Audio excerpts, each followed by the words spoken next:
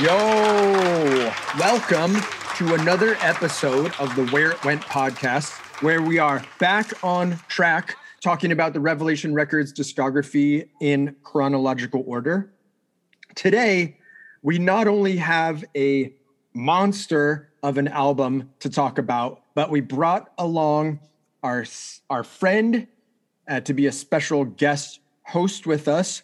I'm going to say it en français, Jérémy Chatelain, otherwise known as Jeremy Chatelain. You got it. He's been on the pod before when we talked about Insight, because he was in a band called Insight. And then we punished him about his time in Jets to Brazil. And then he was also in a band called Handsome. But Jeremy, why don't you tell the people why you are here today on an Into Another interview? At some point in my early 20s, I had grown tired of being in Salt Lake City, and Richie Birkenhead, who's the singer of Into Another, he and I were pen pals for a long time since I met him when he was in Youth of Today on the Break Down the Walls tour. And I had expressed to him that I was kind of burnt out on college and the bands I was playing in and all these other things. And he asked if I would like to go. He told me that Into Another had a new record coming out, which was Ignore Us, and I hadn't heard it. And he asked me if I would like to go on tour with them and sort of help sell merch and drive the van. And I jumped at the chance, and it turned out that I was probably on tour with them for 3 or 4 months that year, in 1994. And consequently, the record holds a pretty special place for me, because it was like about the time I was moving to New York City from Salt Lake City, and those guys sort of shepherded me into my life in New York, and that record was like the soundtrack for me for a while. So yeah, when we did the Insight podcast, you asked me what my favorite Rev record was. I have a few that I really cling to, and I have a personal story with the Chain of Strength 7-inch, but I think the Into Another record is like sort of holds more weight for me. Yeah, I kept that in the memory bank. Yeah, like from when we did that episode, I try to keep them. And we're glad to have you. Like I said, Jason couldn't make it again. He may pop on at some point. So we're always full of surprises. You know what I'm gonna do here? Oh yeah, for an another unboxing box break here. I know you can't really hear it too well, but I am unwrapping a sealed copy of Into Another Ignore Us on cassette. I've been literally waiting for this moment for like a year when I found this tape.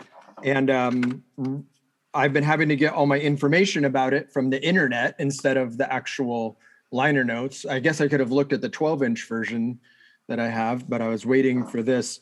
And it's so crazy to me that I could unwrap this cassette from 1994 that's still just been sat in the shrink wrap this whole time. Like, that's a pretty remarkable thing. Does it smell? Does it have that like? It smells like Tower Records. Yeah, I was going to ask, are you a cassette guy? I am quite a cassette guy. Yes. It's always been, I think, maybe my favorite medium, because it's so like you could just fucking toss these in the back seat. And I mean, they do warp, in the heat, but also the experience of making a mixtape, for your friends and pausing it and then like trading it with people and sending it to people. I still have a box of cassettes of tapes that people gave me, of either a mix or a like promo copy or a pre-release or whatever. And I don't know, it's just such a cool medium to display. Also, like, you see someone with a record collection and you're like, yeah, this guy's got a lot of fucking records, but you can't see, always like what's on the spine, but with cassettes, it's like I can look up here and see all like, oh, I have every Into Another record on cassette now, and that's, you know, such a cool thing. Yeah, I had because I started on cassettes. Like vinyl didn't come for years later, and there was some about them because you could kind of just like, you know, throw them in the, well, I wasn't driving then, I was in 5th grade, but like, you know, getting cassettes and just kind of having them put in the thing, in the boom box. And then, like you said, making tapes was always fun. And I don't have a tape player now. Mine doesn't work, but Javier, as you know, I am on its way this week, is that I finally, you know, God knows when I ordered it, that REM bundle for the 40th with anniversary. the Walkman, which is and fucking it has cool. a little like Walkman because they give you a tape of like with extra tracks on it or something. Wait, the REM bundle comes with a Walkman and it comes with an REM Walkman. Yeah, like it's like but it doesn't have headphones. It's like a little mini like boombox for the Radio Free Europe 7-inch 40th anniversary. So you can get a Walkman fairly cheap through Amazon or even Urban Outfitters, and just plug the aux cable. You can listen to it in your car. I'm now on my 3rd boombox in my office in the last year because they keep breaking, because I listen to them so much. You know, something always happens. And my wife finally was like, hey, you got to stop buying new boom boxes and you have to only buy vintage from now on. So anyway, enough chattering. Sorry, I had to do that. Chatterbrain was Chatterbrain. Let's say we just dive right in to the interview. And we'll talk more at the end. Yes.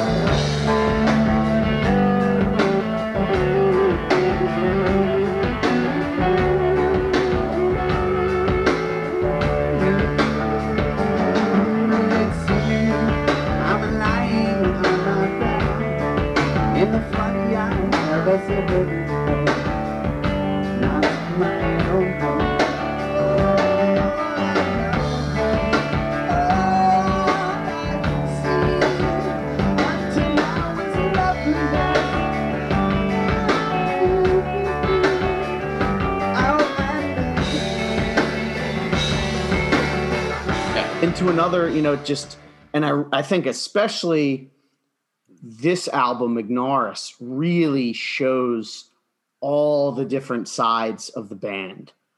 So can you maybe talk about that a little bit? Like, as far as, you know, so we talked about Self-Titled, we you know, talked about Creepy EP. Like going into this, what was like the writing process like for doing this? I'll say that lyrically, this album for me is sort of like my Joni Mitchell Blue, in that it's the most vulnerable and naked I ever made myself lyrically. You know, and I spoke of, even in, you know, sometimes in metaphor, of things that were really like, you know, that I'd always kept very guarded and hidden away in my soul. So in that way, it was a very cathartic album for me. The name came about as sort of being almost jokingly just sort of disgruntled that we were, because we found ourselves sort of in one way attached to a genre that we really didn't belong to except for our past, but of course had a lot of reverence and love for, but we just didn't fit in any box. And so obviously it's a play on the phonetic ignore us. So that's how the name arose. But, you know, and Drew, I'll let you expound on this, but for me, it felt like the writing process, a lot of it was, you know, a theme, a sort of like a theme happens in jazz or classical music, like you know, whether it was Tony's bass line to Running Into Walls or whatever riff it was, would sort of come into the rehearsal room, and we were constantly just playing together, and these riffs would grow into verses, would grow into choruses, would grow into bridges, and it was just like we all had these riffs and these beats just swirling in our like collective psyche. And we were, at the time, I think we were like just very prolifically just overflowing with riffs and themes and chord progressions. Yeah. I think it's interesting, like Richie's point about like laying ourselves bare for a lot of the music in this, because we sort of had at this point worked together on, the first record and the EP, but we were also continuing to write a lot of material. We were working up at the Music Building on 8th Avenue and 38th Street on the west side. And we had a couple of different spaces within that building over the framework of that record. The first one, I remember at the time, the period of which we wrote, I think, was still during, for Ignorus, was during the Creepy EP era, through a whole segment of like a year to a year and a half. And I remember living down on Stanton Street at the time, I think with like Tom Capone and Walter Streifels. And I would, go up to the studio during the day because I had really nothing else to do. And I remember going up there like in a number of different altered states, like playing myself without the rest of the band there, like just working on rhythms, like doing the drum beat for Drowning and just tripping out, like playing like dun dun dun dun bum bum bum bum bum. And so I could sort of like by design get these things together, formulate them for like when the other guys would come in. And we had so much time there. So we would just play for hours into the night. And I think at that point we were so used to playing together and connecting that we just sort of we were just channeling a lot of stuff together that we were all into. Yeah. Right. And formulated like, what I think Drowning was one of the first. It had a really different intro. Yeah. We would do these expansive pieces and then start dissecting them. And like Richie would always say, you got to kill your babies. You got to take it apart. And we'd be like, fuck, we got to take this out. And so we started to develop it. And we go on tour with some of the music. We left for Europe and there was documentation of like us doing fully different versions of like Drowning and some other things through that period. And when we came back from that touring, I think we were in a position where we were a lot, we would develop our material on the road, moved into another space. And I think we filled out a lot of the writing in another, Richie was friends with Jimmy G from Murphy's Law. And we took their space over in the Music Building and filled out the rest of the record. And at the time we kind of knew that we had to come up with something that was either going to like help us get to the next stone on the pond, to get over the pond, or like we're done. Because a lot of our friends were at that time, whether it was Quicksand or, dudes in like, Orange Nine, all these people are getting signed, Civ. And we're just like Richie had illustrated with this point, like with Ignorus, we kind of felt like, no one really understands what we're about. And we're getting looked over with a lot of this stuff. And it was kind of really a contemplative moment for us. Like, what are we doing? And Richie was friends with this guy, Todd Irwin, who played drums for a band called Lomito on the Lower East Side. And Todd's a great musician. His brother's a great musician. And Todd came in to help. Drew, you're making it sound like I had friends. I didn't know that. I use that term loosely. And also, I have to say, not to interrupt, but in all fairness, we didn't understand what we were about either. Just had to put it out there. Just in all fairness to everyone else. So I think we were speaking to ourselves just as much as to everyone else with the name Ignorus. Anyway, sorry, go on. No, please. A little self-deprecation. Go on. No. So they kind of like Todd and the engineer for the record, Ray Martin, came in to some of the rehearsals to help us, hone some of the material, take a look at it. What do you guys have, to present with this? And, we basically like had, everything written for the record that you hear, plus Herbivore and To Be Free. And, just kind of, I would sleep over at the rehearsal studios a number of nights, just going over some of this stuff, because my apartment or home life at the time was a little tumultuous. So I would like to, I'd sleep there with the rats crawling around on the floor, like, waking me up, and I'd play drums and come back to it. So that kind of like, speaks to what Richie was saying. I feel like it was a very raw time in all of our lives to try to connect with this music. It sounds like the record. And Hav, I don't know if it was you that brought this up.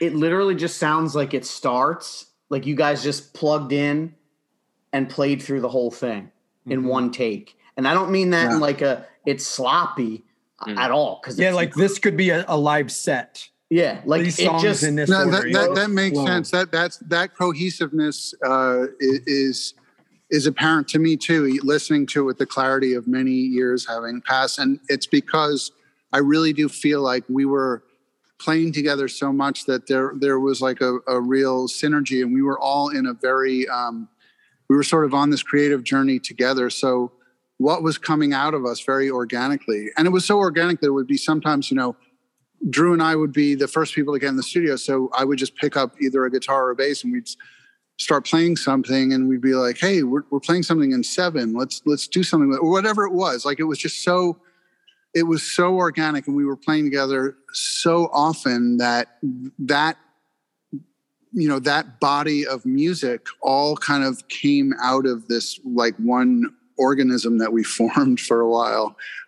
So it's the cohesiveness isn't forced at all. It's really natural. And I think during the recording of that album, we were all in that common headspace as well. So that's why it feels cohesive. Despite its flaws, it does have that. It feels very much naturally like this album is a body of work. It's not just a compilation of songs.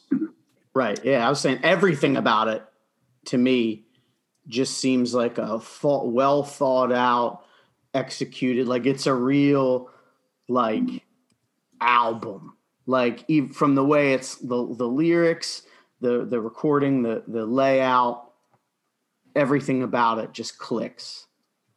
It's like a real statement. Like it's I don't know. To me, it's a real artistic statement. It's not just 10 songs thrown on a record or something. I think at the time it sounded like incredibly fresh too, because probably there were probably like a million, kids out there like me who are feeling burnt on hardcore, where it was going, what it sounded like, and getting tired of it.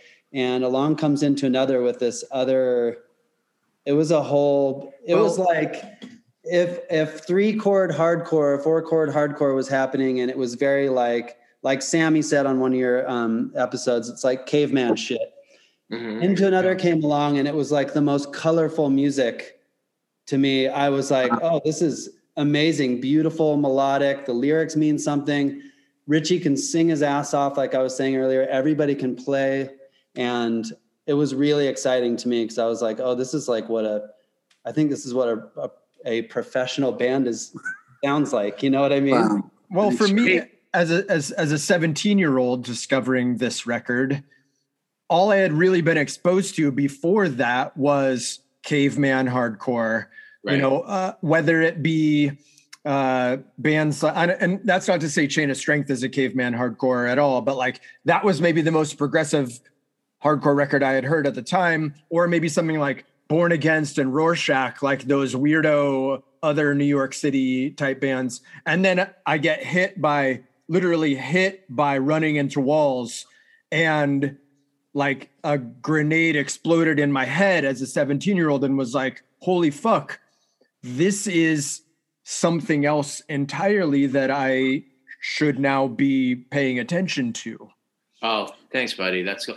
And then we realized, like in the writing of it, that the music was sort of like, I guess, in terms of like having like a different being. It was different. It was than I think what a lot of people were used to, trying to have like something that represented it, the artwork for the music. Richie knew a great artist called his name's Wallpaper. Okay, so I have a list of things I want to talk about today, and Wallpaper is actually on there because I would like to discuss at length about Wallpaper. So Wallpaper was a friend. He was always such a charismatic person to me, and I always had this just sort of fascination, for better or for worse, with the New York club kids. Yeah, and, same. And I kind of knew those people through, for years I had worked at the Pyramid Club, working the door, and sometimes DJing, and sometimes working security. And so characters like Michael Alec and a lot of the club kids were always coming through there. And Walt always, like, from the first time I met him, just seemed like not only just the nicest, warmest, most talented, smartest guy, but there was something I felt in common with him. There was this certain sort of like sadness or something, or just like this taciturn way about him, just something I connected to. So we started talking a lot about whatever, just art and culture in New York and stuff. And I remember going to visit him and his roommates and stuff at the Chelsea Hotel, and then seeing a lot of his art. I had seen a bit of it, but seeing a lot of it hanging, and I was just, I was just blown away. I had a real visceral connection to his art, to his paintings and his drawings, and then just those two particular works, just really separate pieces. Yeah, I mean, it was sort of like a vertical diptych where one was just one narrow kind of piece. So it really was like one. It could have been one, contiguous painting, but it was two. It was made up of two, but it really spoke to me, and I really, for me visually, it really connected to this almost amorphous, crazy, swirling organism that Ignorus was turning into, I just felt like that has to be the artwork for. Because I remember going to the Chelsea with you. He was at the Chelsea Hotel, and he showed us a couple of different pieces. Yeah. I think like that one was connecting. Yeah. Was pretty outstanding, obviously. Yeah, it was something about getting lost in those stripes of color. That sort of just waterfall of color, like just getting lost in that visually, and then the incredible sort of sadness in those eyes of that that moth-like creature. Eyes like really broken windows. Yeah. Well, that eyes like broken windows was a line that I wrote about a friend who had died a few hours before I wrote those words. So that song, Without a Medium, started as a poem that I wrote almost, very, very shortly after I discovered in the wee hours of the morning that a very, very close friend died. And he too had those very sad eyes. So that I seem to. I've always been fascinated with New York club kids. I mean, I remember watching them on Geraldo and Sally Jesse or Joan Rivers, and all the way then watching Party Monster, and then a couple of years ago started following Walt Paper on Instagram to see what he's doing currently and putting out a book and shirts and still making prints and stuff. Like, what a great artist. Yeah. And was Walt Paper in the Poison Fingers video? Yeah. As well as Miss Guy, another fixture of Nightlife. Miss Guy fixture of Nightlife. Yep. Yeah. They're both so I guess we could jump to talking about that video, because it was like visually such an interesting component to this album for me. It's dark, it's heavy, it shows all of you guys in your playing element, which, again, for me, like I might not have been able to access directly. It has a little bit of a feel of the Metallica 1 video to me sometimes, because of the black and white and a lot of the hair flying around with the headbanging and stuff. Yeah. And then there's the interspersed, almost like, which would come later, the David Fincher, like type Nine Inch Nails imagery of, the club kids and the little girl and like the little taxidermy bird. Yeah. Yeah. It's such an interesting video. Was that the only like professional video component that existed with this record? Oh yeah. Yeah. And that, it's funny. So the video came about. The man who shot that video, my friend Tim Ives, he went on to be one of the best DPs in the business. He he shot all the episodes of Stranger Things and an entire season of House of Cards and Girls and a male, and he's one of the biggest DPs in the business. And the storyboard just with the taxidermy bird and the girl and everything, that I collaborated with a friend of mine named Noah Bogan who dabbled in like a million different things, and at that point in his life he was really into just visual arts and filmmaking and stuff like that. So but for me the strongest visuals actually involve Walt and how photogenic he was, and how what a compelling figure on camera he was. The visuals apart from like the band playing and stuff, because I do feel like the performance footage of the band in that video really does move with the music. It doesn't feel like very often when you see bands, just faking it.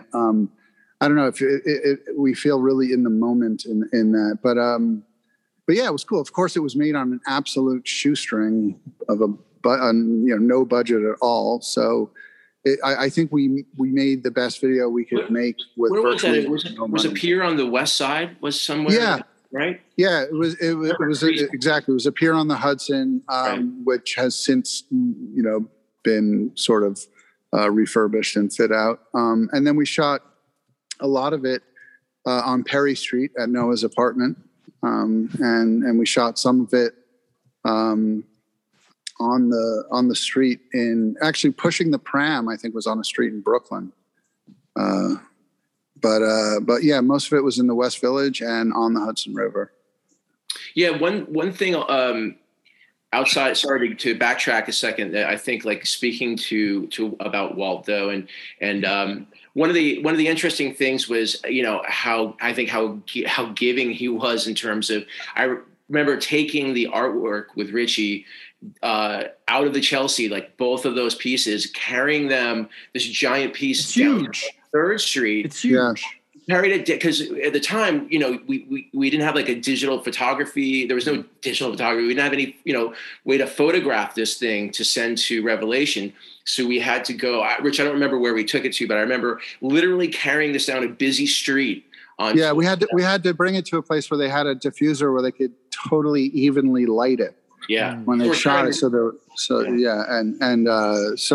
we had to capture it. We then had to do a very, very high resolution scan of we did like a chroma positive and did like a 3200 DPI scan of it or something, because, it was shot on 35 millimeter film. So we had to, just imagine letting that piece go, like here, like these guys are going to take this out. And how generous he was with his time, like making the video. I mean, the amount of time he put into just, getting himself ready and just like wardrobe and hair and makeup and just the hours and hours and hours of work. And it's just unbelievable generosity. Just never forgot that. Revelation, I believe it's Revelation, has posted a photo of the person who owns the painting now. And it's big. I mean, it's like 4 feet by 4 feet. And it's so cool to see. Yeah.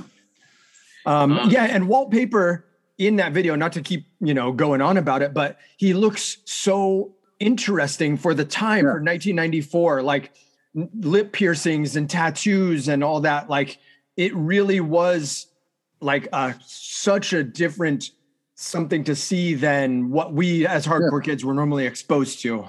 And total androgyny and also, and just in so many ways, he was so incredibly ahead of his time. He was like a total visionary. So.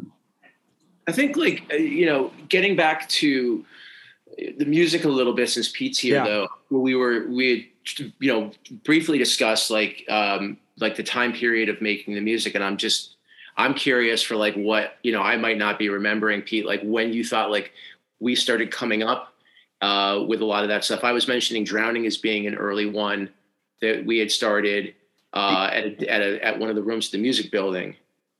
But what are your recollections? Do you have like recollections of like what, like the time period in which you started and the writing process for it? Yeah, no, right. It was some older songs that we'd been kicking around for, a couple of years at that point, I suppose. It took us, we recorded that, in 93, I think, right? Something like that. Yeah. 92 or 93. what I mean, we rehearsed a lot. Like we would rehearse 3 or 4 times a week for that's what I was saying. 4 hours. Yeah, at a we were time. just constantly rehearsing. We were But just, I feel like pouring ideas into our pot, and Right. some stuff would get I us feel like going, a lot and of we would those- work yeah. a lot on it. Right. We'd have like someone like you or Tony or Rich or I would have like ideas, and we just sort of like meld them together. And we definitely, like I was saying, how there's like different versions of Drowning, because we had carried that around for a while. I don't really remember when we had gotten to Poison Fingers or like some of like the order of stuff. Like Running Into Walls, there's so many parts, and I don't remember exactly like trying to how we came up with like the order that, like, I don't know if you do, but it's like I don't know. Yeah, I think it was a bunch of Bono. Bono would always come Yeah, I in with, remember. like, Yep. a groove in his head, and he would just be all over it, and we would pound away at it for a while and add little bits. Yeah, like metal shapers. Right. Yeah, I do. I remember some things about that. I remember with Drowning, it was that chord, that opening chord, and how full and broad spectrum that chord feels. I remember that was like letting that sustain over that throbbing, toms and that throbbing beat and everything was like, it feels like each song had like a little thesis that we built on or whatever, Yeah. I mean, I can remember the one sort of riff I remember bringing in was the William, that sort of I understand part, like, and that was just a thing that I would always just very often, if I was sitting there with you, Drew, and I would like pick up a guitar or piece guitar or whatever, that was just this little thing I used to just always play. And like, I remember when we heard Tony come in with that, that, or it was just like I feel like these riffs were just swirling around with all of us for so long. And we were playing together so often that I feel like there were tons of these main themes and, verses and choruses and bridges and stuff that were just in this big gumbo. And then we started like pulling them out and assembling them and then like discarding some of them. And it felt really organic. It didn't feel like, oh guys, we got to make an album, so let's write 10 songs or 12 songs. It was a very organic process, way more so than Seamless would turn out to be, which felt, like we were obviously under the gun a lot more. But speaking of William, there's a perfect example of a song that had carried over from I have some footage that exists from CBGB's, like our really earliest shows, where we're ending the show with William, pretty much in the same version. So I think was like Peter was saying, like a lot of this material existed over time, and then we kind of fleshed out the rest of the record towards like, getting closer to recording. We it was a very organic process, but William was something we had for a long time that we were looking to find a recorded home for it, and I think that we just waited for the right atmosphere of the record, and it fit in within the atmosphere of that record. Sure. So when you guys were writing this record and everything, and did you know, like, were you writing it knowing that, like, okay, this is still going to be on Revelation, or were you writing it thinking, oh, well, maybe No, I don't think we were. And just so nothing's misconstrued, I don't think we were ever writing to try and get on a major label. And not that it's a bad thing to do that. And of course, when you see it happen to your friends, you wonder, like, gee, I wonder why it's not, happening for us. But then again, I kind of understand it. No, we definitely knew. We had a great relationship and still do with Jordan and with Rev and knew it would be on Revelation. But then again, we never ever weighed into the equation like, oh, we have to make this record for aficionados of Revelation, because we were always a very weird square peg right on that roster. So which was okay with us. But yeah. Can you imagine writing a record that strange for a major label to go like, here, listen to this? That's what I was saying. It's so good, but it's like how, like, which we talked about. It came up, I think, when we talked to Alan Cage. Like, it's like Shudder to Think Pony Express record. It's an amazing record, but it's just so Yeah, I mean, Weird. dude, It's weird. for me, like lyrically, I can tell you, I never ever even thought about like the end user or it being popular. I mean, I had lines in there like priests rape children, Jesus loves that. Like That- I never ever even thought for a second about making this thing sellable or like Right. even digestible. I love that. We're about trying to get it- Christian protests to Yeah, it felt increase visibility, you know? What's it that, felt Jeremy? like it felt like those lyrics were like intensely personal. And I Yeah. think that if you can do that and you're feeling your own lyrics, obviously, and then they touch other people when you're playing shows or when they hear the record, you've like, it's like lightning striking, you've sparked on something amazing. But That's so true. I but- get and chills that, when you like, say that. I remember thinking that song Ungodly in particular, which is extremely timely right now. Yeah. But I remember sitting at CBGB's with Richie and Norm and Steve Reddy and Noah, I think. And I was selling t-shirts for you guys. And there was a conversation about like deities and gods and Catholicism. And I was like, this is really interesting because like where I came from, the hardcore kids didn't sit around and talk about stuff like this, but this music is inspiring this like really heavy conversation, which I thought was really interesting. And, I was Mormon and we had people who were Hare Krishnas and people who had come from a Catholic background all in this conversation together. And I was like, this is amazing. And I think that's what a good song with awesome lyrics can do. It's timeless too, like you said. I've had this album in some way, shape, or form for over 20 years, and I sat shortly before we recorded, and I actually, you don't really do this much anymore. I sat with the lyrics, and I've got to say, I'm not pandering to you. I got choked up during a lot of it. I was like, I mean, it's brilliant. It's honestly just the way everything just convalesces into this piece of music. I was just sitting there reading the lyrics and listening to the drumming and the bass playing and the guitar playing and the singing. And I was like, just speechless. And I think that's really a testament to amazing art. Oh, thank you, man. That's one huge. of the things I think that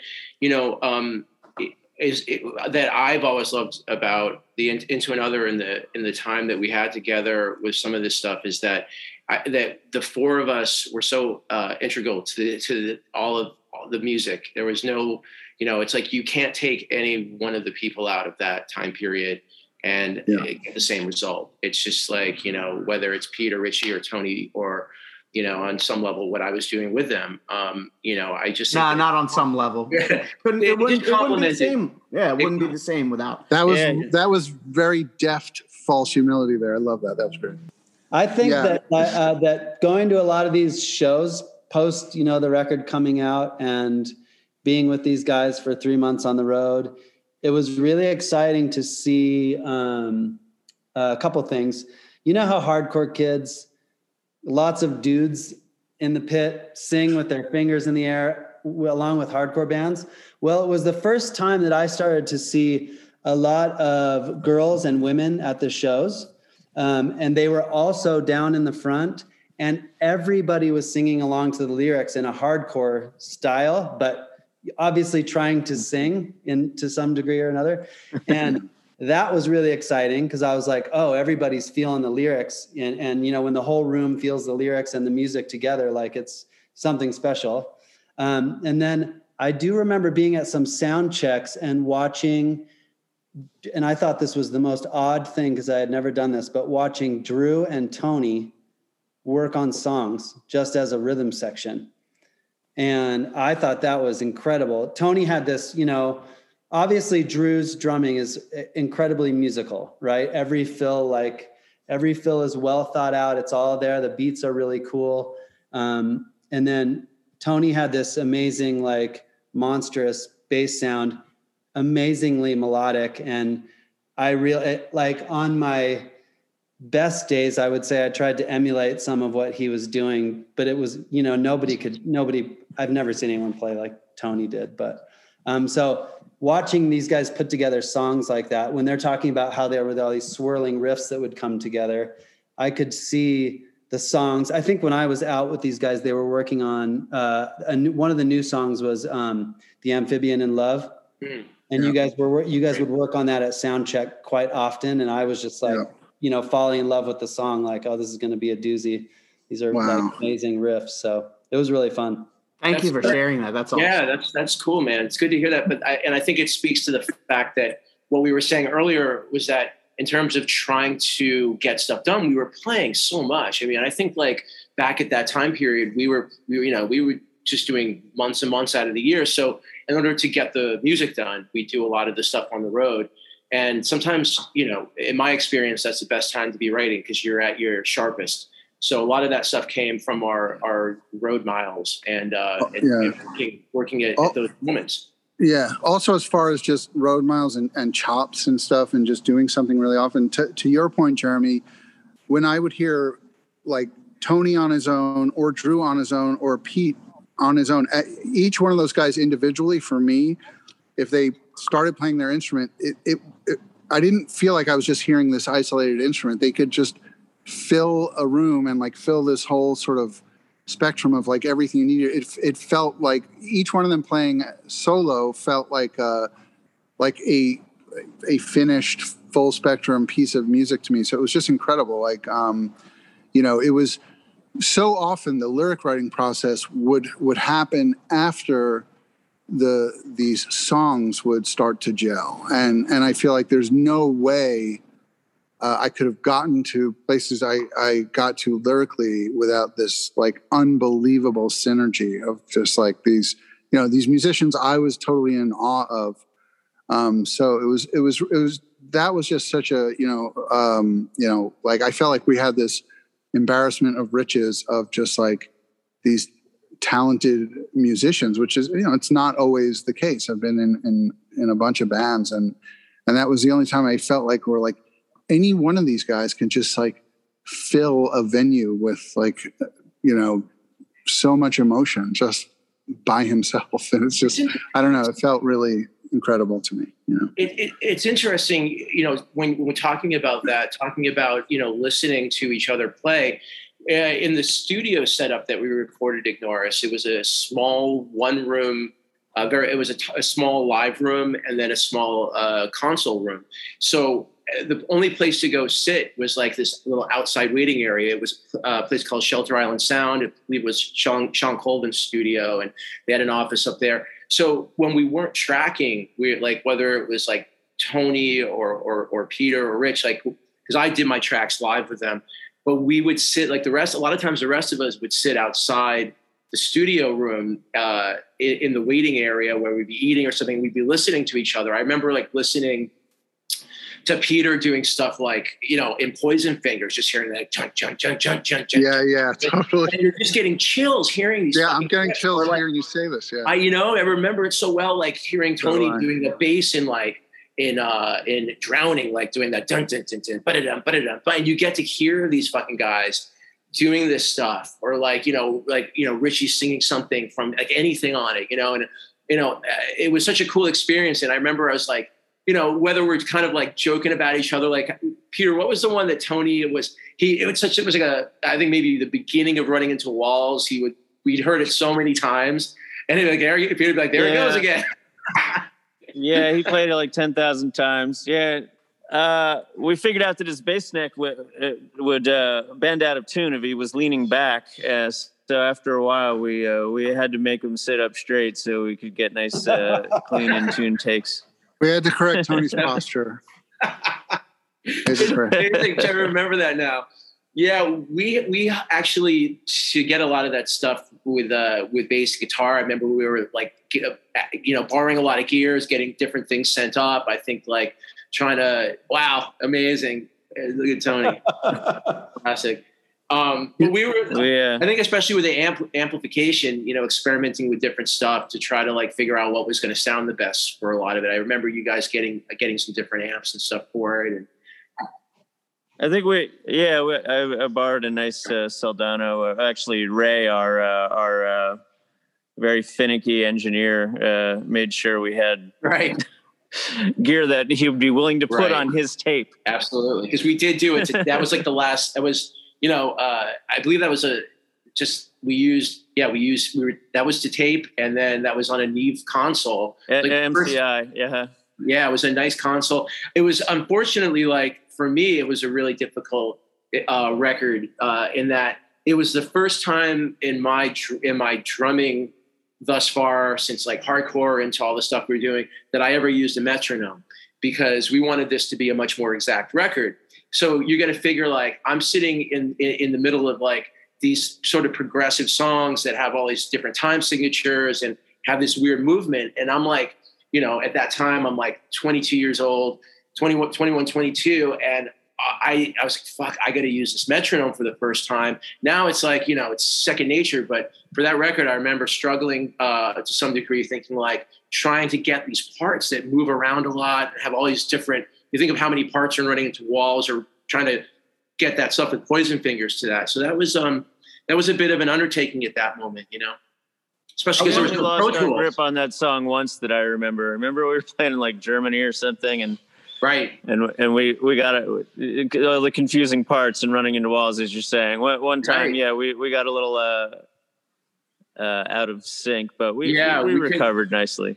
You have to try to make those recoveries when you have like 8 different parts going on in there. Yeah. Some were very strange times, but there was also no Pro Tools. So at that moment, so we'd have to do takes of these songs and try to get them, you're not doing that many. And any edits you're doing, which you try to do as few as possible because they're tape edits.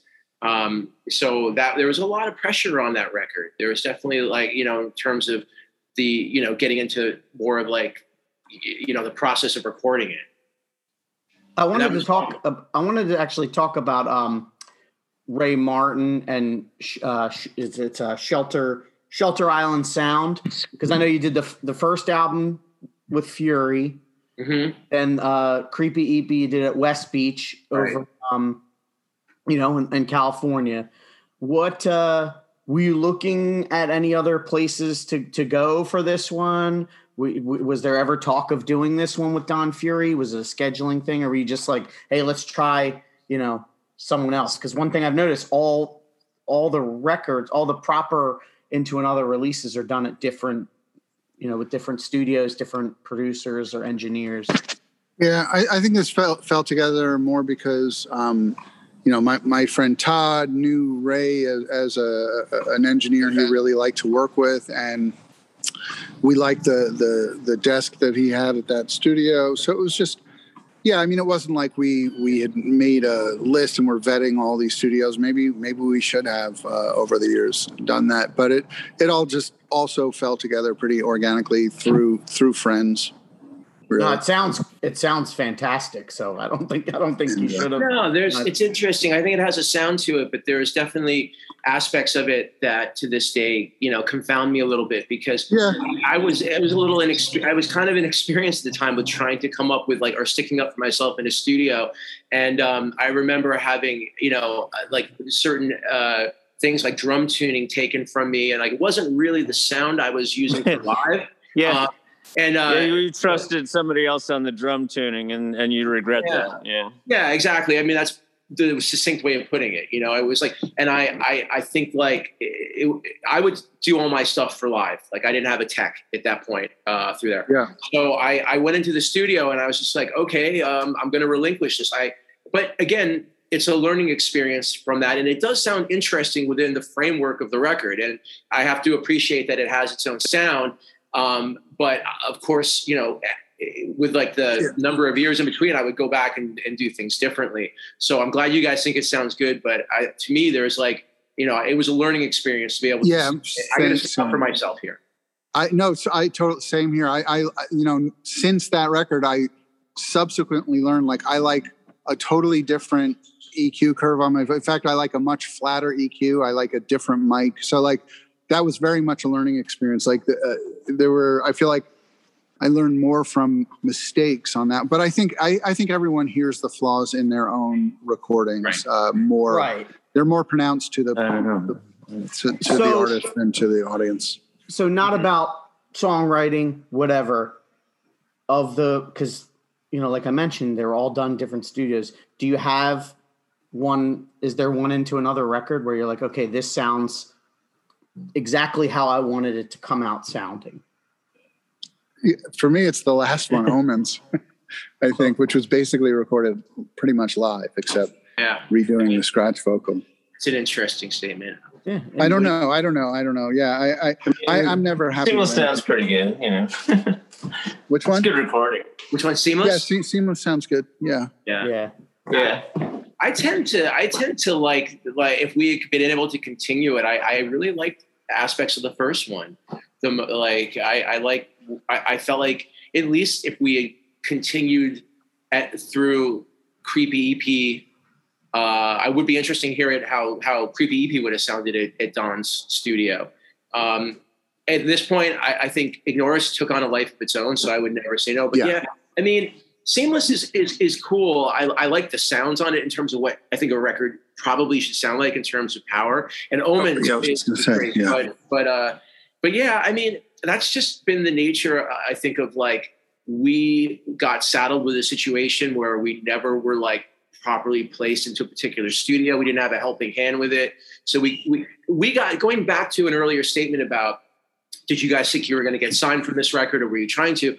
I think that we were less about the records and more about, in terms of getting signed, we got signed off our live shows. We got signed because people were coming to our shows. And at that point in time, they were seeing like there's a good crowd and people are loving this music. That's what we got signed off. Connecting to it. Like Jeremy said, you're having all types of people, you know, men, like, women, whatever, and hardcore people, metal people, indie connecting. And that's the main. You know what? thing. I would say this though about the sonic experience of an album. So, sort of to Drew's point, I think there are a couple of records that sound a little more polished, but for me, the ones that have a vibe that really move me are not necessarily the ones to me that have a real vibe that and a lot of like darkness and a lot that are that first album and Ignorus. Those two albums for me, just the experience of listening to them and the way that they sound, not the professionalism and the polish, but just the experience that sonically for me, the vibe is like an intimacy is most palpable. With those that's two. what I was hinting at too, with like the fact that I love the recording and I think the way it sounds, the way it opens up with the bass, it literally just sounds like you guys were in the rehearsal space. I think the record and then sounds you guys great. all just jumped in and then kept going. Exactly. Yeah. I mean, right. It's it's not the most polished sounding record, but that's a good thing. I like the sort of artifacts of almost. It's not that it was like homemade, but I mean, Ray wasn't. He was a young guy like us at the time. Maybe he was even younger than us. He used excellent microphones and put a lot of care into making a good recording. I mean, the guitar sound, he did a great job with that. It was a borrowed 1957 Les Paul and a Soldano SLO 100 lead head. I would maybe change the tone of it a little bit, but basically it sounds rad. That guitar just screamed. I was a little sorry it wasn't my guitar. That's like, I wish it was my guitar in that record. Yeah. But that was great. Yeah, the drums are maybe a little tweaky, but it's nothing that somebody who isn't an utter nitpicker like us would notice. We just have such a close connection to it. Most people would gloss right over it. Yeah. I agree. I mean, it's the atmosphere. It was a really good time for us as a band. I mean, the name Ignorus is a little bit of a poke at what was going on around us. With our friends ending up on major labels, and we were really kind of a tight organization at that point with each other. It was just a good time relationship wise for us. And we felt like renegades, like we're going to do our crazy art the way we want it. And so what if, this band or that band appears to be showing up on MTV or whatever. So there's this kind of obstinate spirit in it. And, like we were saying, that sort of intimacy, it's very simple. There's no guitar overdubs. There's only Two Snowflakes is the only overdub on the record. So It's very raw and live. It's kind of like Van Halen aesthetic, it's just like real live band in the studio was our idea. Yeah. We talked about that before you hopped on. We were saying, Jeremy brought that up. If you want to share with them, Jeremy, your I was listening to it as I was like driving down the canyon today out of the mountains, and I was like, remembering that underneath all the leads, there's not a rhythm guitar track. It's just Tony and Drew as the rhythm section filling in the gaps, which is a ballsy move, I think, because a lot of people tend to we're going to put another rhythm track underneath this lead to beef up the sound. I don't think it needs beefing. The leads are very melodic, and you want to pay attention to them. Everything's really interesting. It's a four-way tie and into another. It's like everybody's like lots of talent happening at the same time, and everything is interesting to listen to. Like what Richie was saying, everybody wants to hold up their corner of the stadium, Yeah. I think it's true. The stadium? That's totally true. That's one of the things that I found exciting about traveling with you guys. When I was the age I was soaking in as much information as I could about being in a band. And you guys were like, God, it was like everybody was like at the top of their game. It was really fun to see. And the songs were awesome. And so it was a good sort of musical education for me too. I loved it. Wow. Thanks, Jeremy. That means a lot, especially since, you went on to do Handsome and many other brilliant things. And, you blew us out of the water. Congratulations. Yeah, it does mean a great deal. Seriously. And Pete, I would replace exactly what you said, but I would replace stadium with a different architecture word, which is vomitorium. I always thought of myself as holding up one corner of the vomitorium, which is part of many stadia, but we're more vomitorium than stadium. I'll settle for sanatorium. Okay. The other question I had about artwork was the back cover drawing by Ida Pearl. Right. And if memory serves me, you had a bass drum cover with that artwork. Did Ida Pearl draw that directly onto the bass drum head?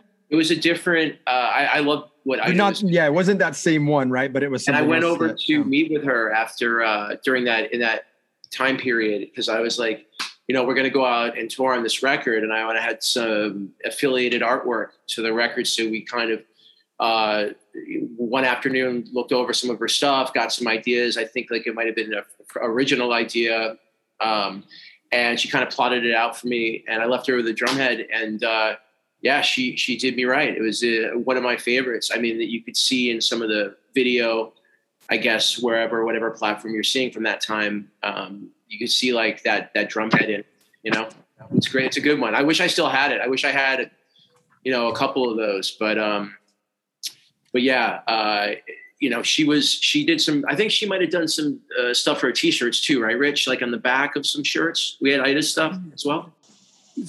Ida still to this day is really prolific and makes incredible art and books, children's books, and but she did some t-shirt art for us as well, and she's still doing amazing stuff, and her style is constantly evolving, and she's really a great artist, prolific artist to this day. And then, so the back cover, it's a contrast to the front cover that has the color. Back cover has the black and white. And then on this crazy gatefold of the 12-inch, and then real small in the cassette, there's this really interesting photo of all of you in a bed. And then that's how we slept. There was posters around the time that was this from a different angle. Well, to Pete's point, it was a really good time in our relationship. And He just woke up like that one morning after he set up the camera. Many more. That was like T-ball. I was so set up I couldn't. But yeah. So that was a sleigh bed, king size sleigh bed owned by my friend Noah at 45 Perry Street, and that's the apartment in which we shot a lot of the Poison Fingers video. But I think it was Noah's idea. He said, "Everybody get in the bed, take your shirts off." Sure, your shirt. I remember that Tony's chest hair is featured pretty prominently in that picture too. Glowing. Right? They did. He was a hirsute macho man, and I remember being envious because I have a relatively bald chest. No, don't be envious. I'm showing how I'm envious of you. What's vulnerable and sensitive, That's absolutely true, though. It's amazing because the whole thing of like talking earlier about it is, it come in hindsight now. It's like, wow, I think that it was like a good thing to go for because the record is so fractured in terms of you listen to it. It's very laid bare. Burt Reynolds. Everything's and these guys are willing to get into bed together with their shirts off and just cuddle.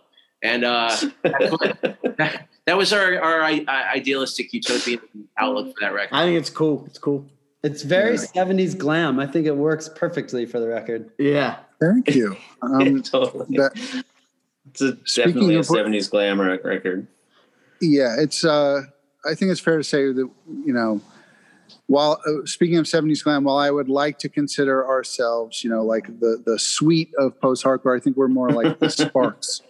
The Sparks of post-hardcore. So we will, yeah. Something else pretty good looking in Sparks. Something else we do. You've all experienced this. Some of you more than others, Drew. But we always get to hot tracks. I had an idea this morning as I'm listening to this record at full blast at fucking 8 a.m. There's a lot of hot licks on this record. There are some guitar parts that just fucking hit you out of nowhere. So Peter, in particular, anybody can jump in. Ray wouldn't let me cut that one up. He was like, you have to do it. If you want to put that on the record, you have to do it in one take. Yeah. Well, I want to know what's your favorite guitar lick or licks from this record. Like, what do you play where you're like, and not to, in an egotistical way, but like, man, I fucking nailed that solo. Or like, man, that guitar part was so crazy that I can't even barely play it live. Like, tell me about your favorite guitar stuff on that record. Yeah, that Maritime Murder thing. I have a hard time playing that. That's the one he was like, no, you have to play that. We can't cut that up. Because sometimes we cheat and cut things up. But no, there's a lot of stuff that came out real sweet. Like,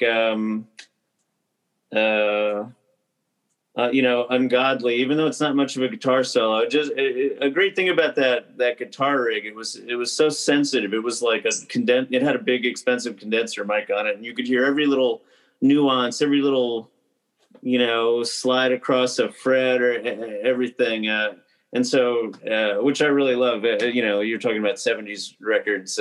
That's what's so great about a lot of those is almost like the mistakes and things like that make it sound so like rich. And so we got a lot of good stuff like that on there.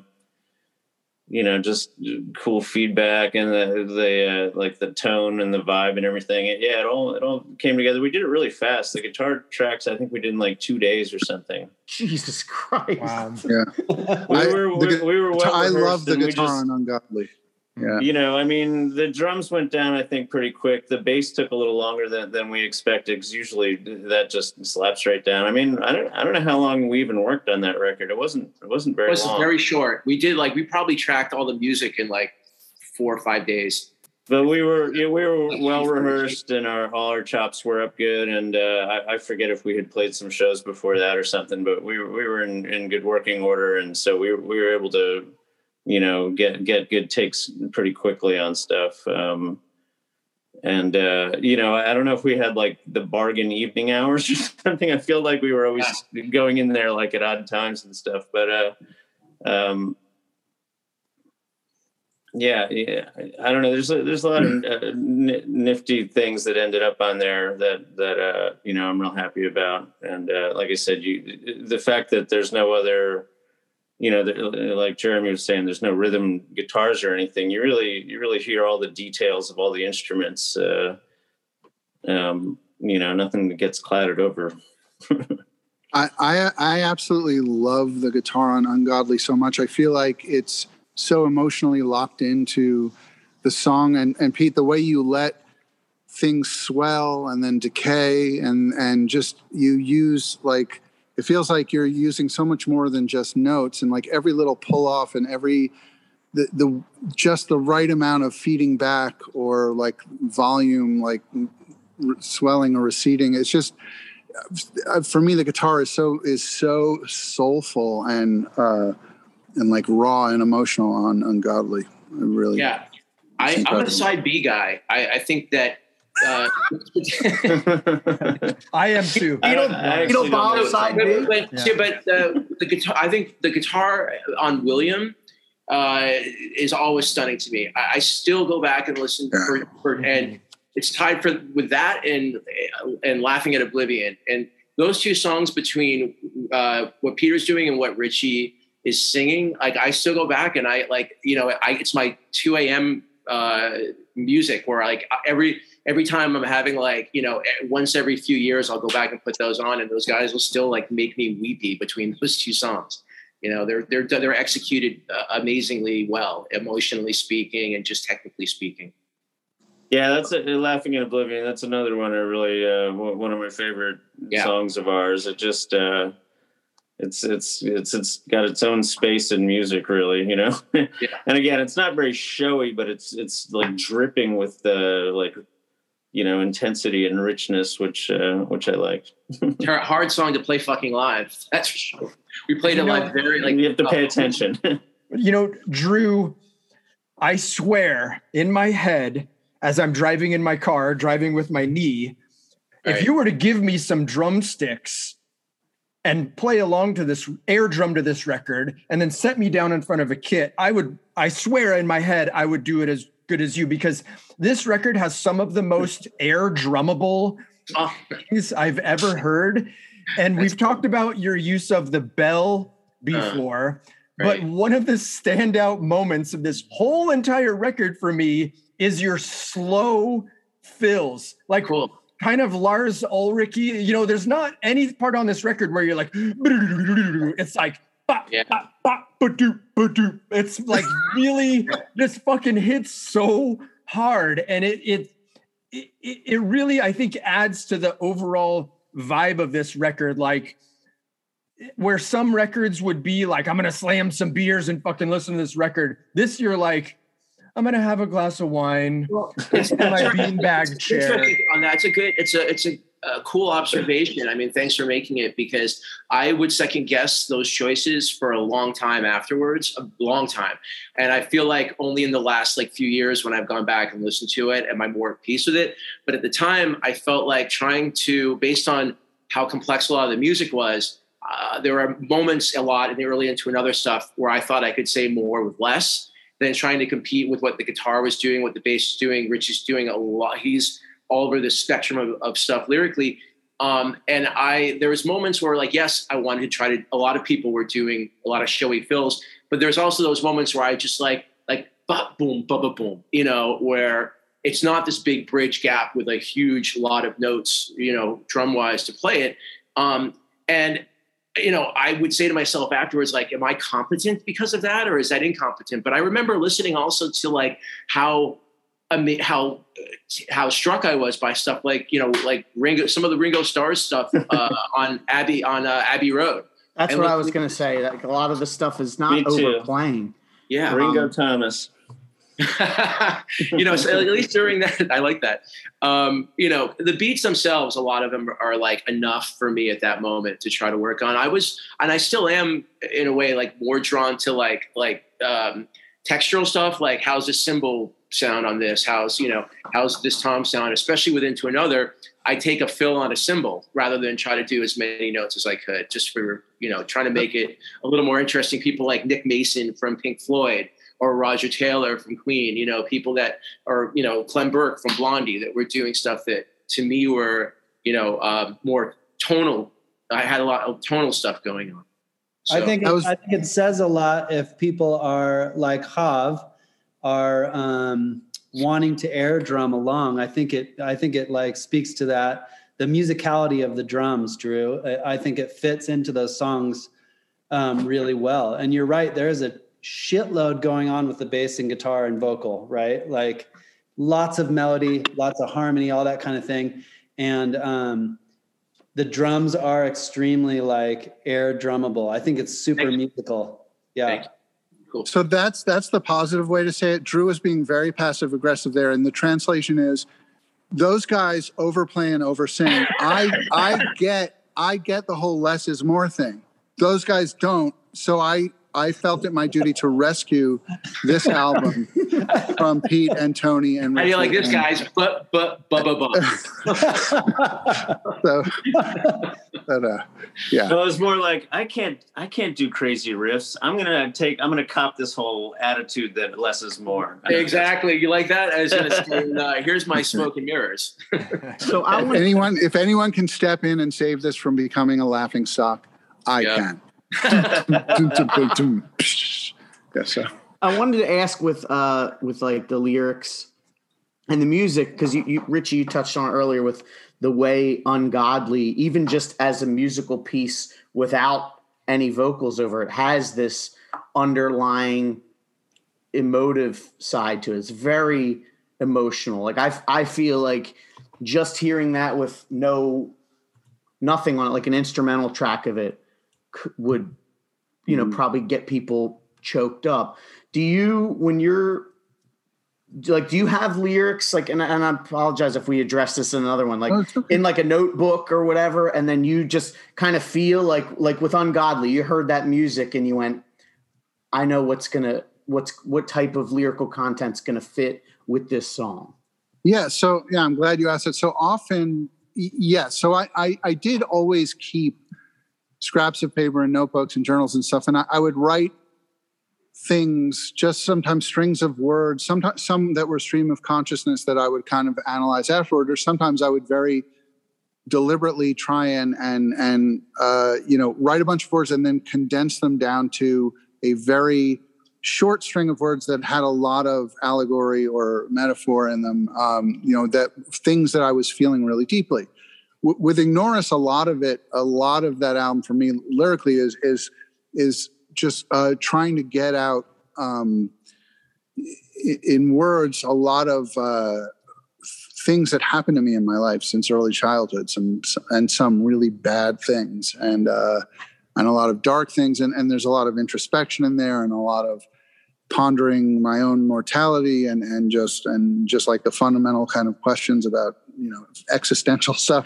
So a lot of it, yeah. So there would be like, I would have these little sort of blurbs on pieces of paper everywhere that I would kind of nickname in my mind, like, oh, that's the song about death, and that's the song about being preyed upon as a child, and things like that. And yeah, so these guys, we'd all come into the studio and things would start to happen musically, and it was almost like a nerve would be touched, and like, I would feel it like electrically in my body, like, oh, that's it. That's the song about death. That's it.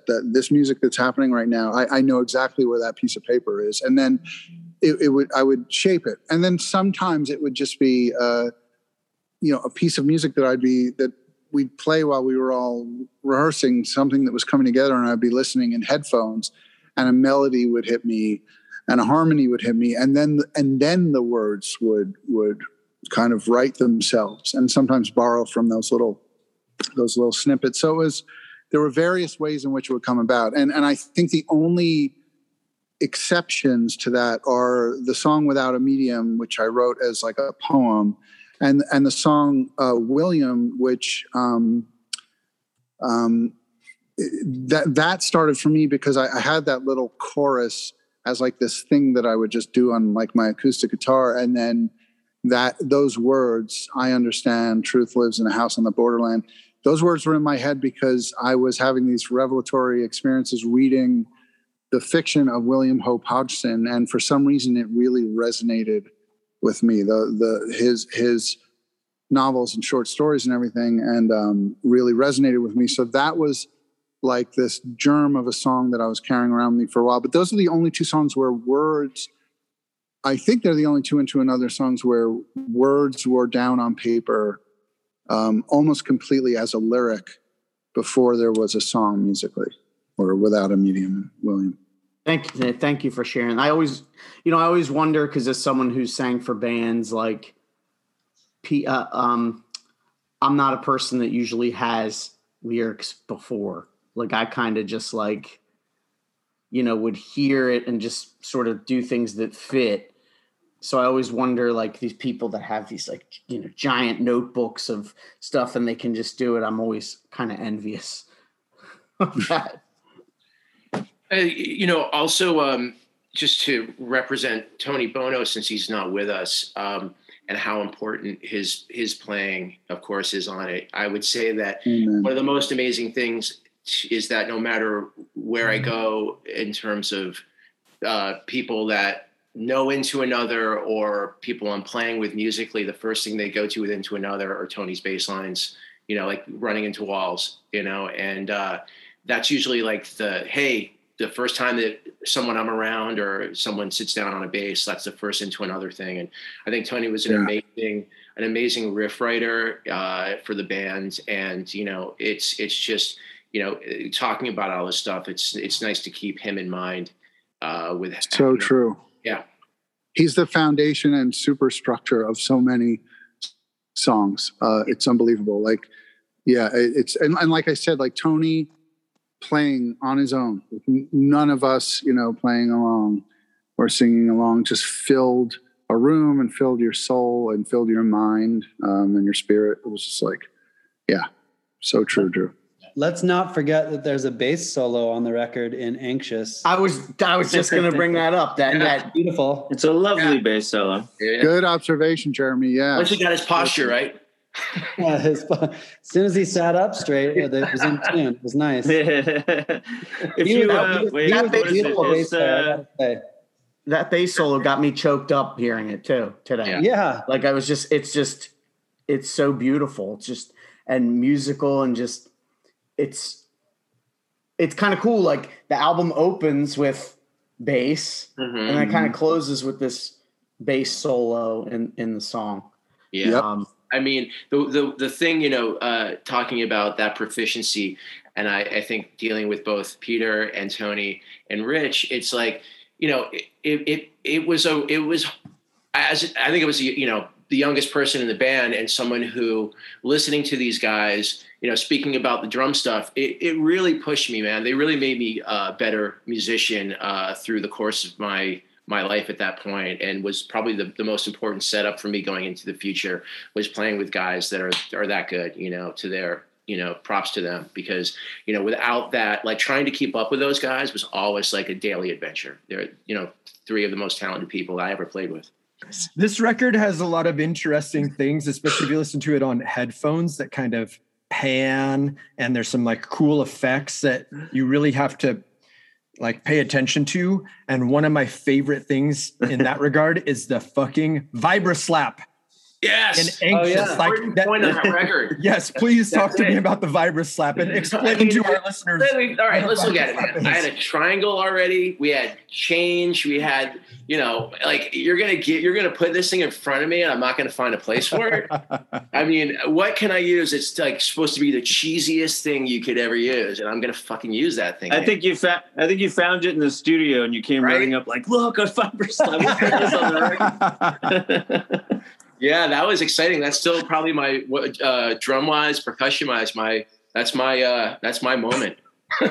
Furthest reach. Yeah, but Bono did write a ton of this stuff. He would come in all enthusiastic. He'd usually have like two parts, and he would just come in and he'd start bopping and playing them, and his infectious enthusiasm. We would just start hammering away right off the bat. He was really good about doing that. Sometimes, Richie and I would come in with parts, but I don't think we sold them as happily as Tony did. Definitely. He was such a fountain of inspiration and a prolific fountain of riffs and themes and incredible building blocks of songs and entire songs. He was just one of the most prolifically creative people, and he also was so connected to his bass as like a part of his body. And he was, as you guys all know, when he played his bass, he was playing percussion, he was playing melody, he was playing counterpoint, he was playing he was kind of a one-man band in a lot of ways. And definitely he so many of the creations he brought in blossomed into songs in short order because they were just so rich and layered and phenomenal and genuinely emotionally evocative. So we took this thing out on the road, and we took Ignore Us when we got out on the road, and it was really it could be feast or famine. Like there were places where like it's like no one got it, and then there would be places where like the show was packed, and it was amazing. And Jeremy, since you're here, I think like you were with us that whole time. Thank you for clocking all those road miles with us. But like, what were your observations about that during that time period? Right, it wasn't great all the time. There were some good moments. Yeah, I had a similar observation. I think like I remember I got like a flu when I was on the road with you guys and had a fever. I think Richie took me to like an Instacare and we had to go get antibiotics or something. Yep, and exactly. That same day we were in South Dakota, and that was a famine show, I would say. Richie was like having issues singing, like he had a sore throat. We were playing some weird, like if I remember it being like some Buckaroo bar or something. It was like a skate rink or something weird. And it's one of those shows where the crowd is on the same level as you and they're standing right in front of you. Yeah. And I think I was selling t-shirts like right to the side of where you guys were playing. And I was strange. I remember sounding uncannily like Harvey Firestein for that show. Which, that wouldn't be in some contexts and with some songs that works, but yeah, not for a whole set. There were many, many great shows that were packed with people. I'm even, thinking of places like, I think we played Cleveland on some of those tours too. Yeah. Boston, the Middle East was like a crazy show in the basement, hot and sweaty, and everybody was like crammed in there. It was so great. Yeah. We played Austin. Yeah, Austin was surprisingly good at playing emos back. Emos was a classic. Yeah, that's right. Yeah. It's just strange because it was really like we never really knew what we were going to get into. It would have been nice to be like, okay, we know what we're going to get. But it was like some places in certain cities in certain states were like, how are we doing this well here? And other places were like, there's like, this is terrifying. Like, how are we going to connect to this?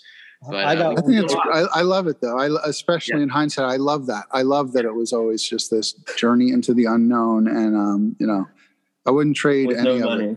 it. Yeah, it was just journey into the unknown. Do you remember showing up for a show in Kansas City? It was kind of pissing down rain that day, and I have pictures of us. Like I was, this is nerdy. Richie, you and I would do these poetry games in the van where we would write pieces of poems and pass the book back and forth. Absolutely. And I have a picture where I'm on a cart, like a push cart, and you're pushing me around. And I think I was reading the poems out loud, and it's you and me and Drew.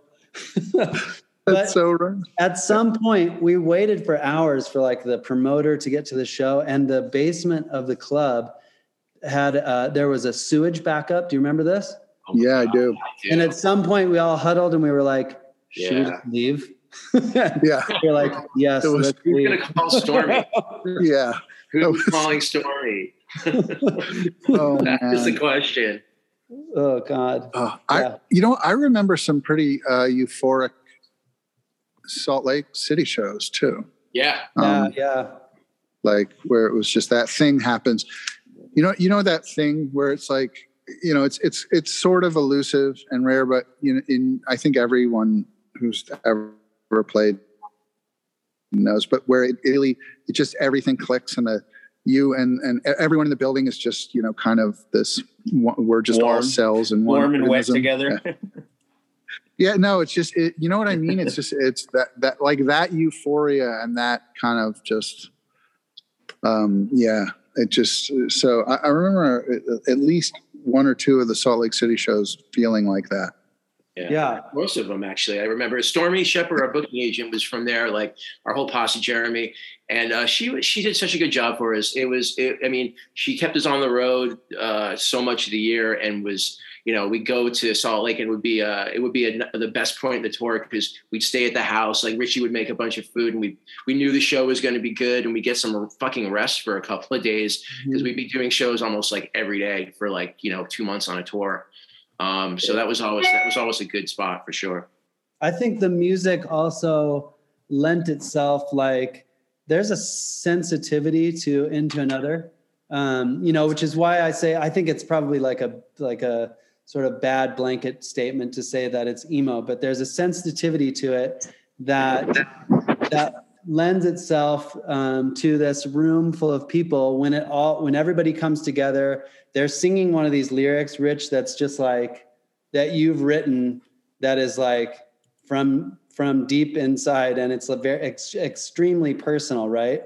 And the music is just rocking, and I think there were many moments on those tours that I felt that were like that. I was like, oh, this crowd understands this, they get it. It's you guys are an interesting band, and I mean that in the best way. That's not a backhanded compliment. I think of course. An interesting band, and I think you were a lot more brave with your musical choices than a lot of your peers, and that could have been why people around you got signed and snatched up so quickly, because they weren't taking these chances that you guys were taking. And I don't even know, from listening to you today, I don't know if the chances you were taking were something that you thought deeply about beforehand, or if that's just what poured out of your soul into your music, So, yeah. Thanks, Jeremy. Thanks, Jerry. That's really touches me and moves me to hear you say that. So I mean, sure, we definitely knew that I think the risks we took creatively were just, I think, sort of at the outset, the genesis of Into Another. I think we abandoned just any sort of pursuit of conforming to a genre or a scene or really anything. And so in that regard, it is what poured out of us, because I think we embarked on this thing. I think it's just something that is a result of just the general kind of thesis and mission statement of Into Another, where the risk came because we kind of abandoned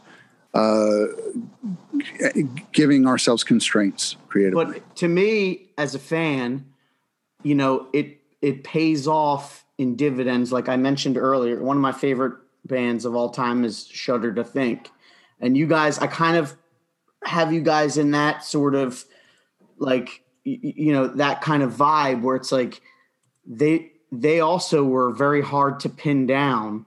But the great thing is that all these years later, you're listening to these records that you've listened to for 25 years, and I'm still hearing new things all the time, and new things where I go, oh wow, this actually reminds me of, there was parts on here on Ignorus where today I was like, oh wow, this reminds me of later Bad Brains, some of the chunky riffs and the groove and stuff where maybe if there wasn't all these risks and all these experimenting where, there's not really much else to find. That doesn't mean it's not an amazing record. There's a lot of records that I like that, I'm not necessarily hearing something new every time. Well, with the benefit of hindsight, looking back at some of what was to come, there's a side of me I was thinking about this record and like Richie was saying about, just being able to take chances and not really, abandoning the thought of we're going to try to be conservative with a lot of this. I wish that, in a way that we hadn't, decided to like, okay, now we're going to go the route of getting signed. I think it would have been really interesting for Seamless and, for our career if we hadn't been, embraced by a major label. I think that once that the die was cast with that, we went from feeling like the freedom of being able to do those things to being much more confined and placed in a box. And how are we going to stay true to like who we are as Into Another, and then be able to put that in a box with selling it on a major platform? And I think that was one of the flaws with that, with signing to a major for a band like us. It was a really difficult transition that didn't really go that well, honestly. And we'll talk about Seamless, hopefully, because Can't wait. it is on Rev. The vinyl's on Rev, so we get to do that. That's right. That's right. Spoiler alert, the three of us love that record. But I wanted to ask before we wrap up with Hot Tracks, you talked a lot about touring. Who were some of like your kindred spirits on the road that you were maybe either tour mates or just bands you run into like around this Ignoris era? Jeremy Chatelain. Seriously, I mean, of all the characters in our inner sanctum, which he was, but also of just who were basically members of Into Another, just weren't playing an instrument on stage during the set. He to me is the most beloved human being of all of our touring years and recording years, for sure. That's really sweet. Thank you. I mean it. And I love your brother. I love les deux. I love both Chatelains very much. Vegan chicken chowder. Chatelain. I already can't say Tav. Help me out here. Chatelain. Chatelain. Yeah. Well, Yeah. But I meant like as far as band. I also meant other bands that like you were either touring with at this time or maybe played some shows with. God, man, it feels. Yeah, I mean, well, you know what? I mean, like, because at the time we were doing shows with Iceburn, I feel like that was just like the trippiest, most like visceral time of Into Another for me too. Like emotionally, I feel like Iceburn's one in there. We played a lot of shows with Shift as well. We did some, I remember for sure, Shift. I mean, the thing was we were a band that would do most of our own headlining shows. It wasn't until when we got the Hollywood thing and we started, which was again I think a mistake because our audience would come to see a lot of the stuff that we were doing, and so we didn't work well I think with a lot of headlining bands. We never really made that connection with a lot of with a headliner per se. I mean, we did some shows with Orange 9mm, with Quicksand.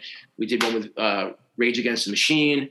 One of that. We do sporadic shows, but most of the shows we do were headlining shows for people, for ourselves, really, because it was hard to place that music with a lot of different bands at the time. Yeah, no, I can definitely see that. Like Iceburn is a cool, to me, that's like a cool combination for sure. You guys, I've made no secret doing the podcast and approaching a lot of this stuff with like a, I don't know, scholastic ear. Like I've grown to love Iceburn. Like it was not something that I was really it didn't grab me as a kid. And I just think I'm thinking about around this time was like Hephaestus was like the Iceburn album that came out on Rev. And I think this and that, it's a nice, you don't sound anything alike, but it works really well. Yeah. It's a really you know what? Some odd pairings I remember like that. I loved doing the Wetland shows with Rain Like the Sound of Trains, my friend Pete's band, and the shows we did with Avail. Right. Yeah. There were these really cool pairings of bands that couldn't be more different to one another. Yeah. But playing with them. I forgot about Rain Like the Sound of Trains connection. Yeah. I'm a huge Soulside fan too. Yeah. So Bobby. The show here around that time, if I remember correctly, in '94 was at the Ice House with Farside, Triggerman, and Right. Paradox, which would be Yeah. which would then Paradox would turn into 1134, which you have Right. a connection with. So that was kind of the musical Yeah. pairings around here. 108 was another one. I remember For sure. Nice. Sure. Love them. Yeah. We did a couple of shows with Texas as a Reason too. I remember Yeah. at New Haven, some other East Coast stuff with them at the time when they were We did starting some shows with Shelter on the Yeah, road. Shelter, right? I remember playing They with were them great. in Kentucky, Louisville.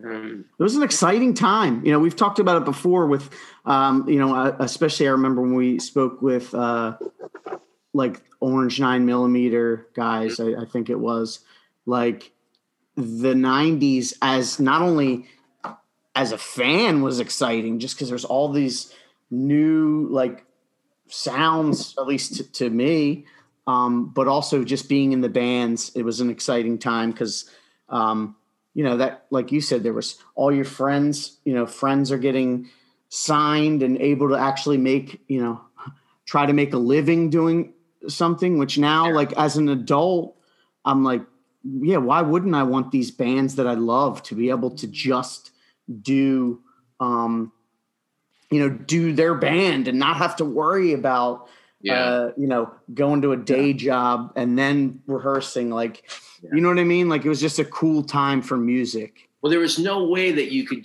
be on an indie label and play for like 10 months out of the year without eventually trying to get some funding. And I think that, that was the thing about, we're like, wow, we can play, now we can play and be busy all the time. Yeah. I mean, but it's weird. I mean, sure, there've been plenty of bands who never signed to a major who actually did really well for themselves and were able to, sustain themselves financially. So I don't know, that stuff never mattered that much to me, other than that, I for me, it was always more about, we're pouring our hearts and souls into this thing, and we don't fit anywhere. It seems like for some reason everyone has everything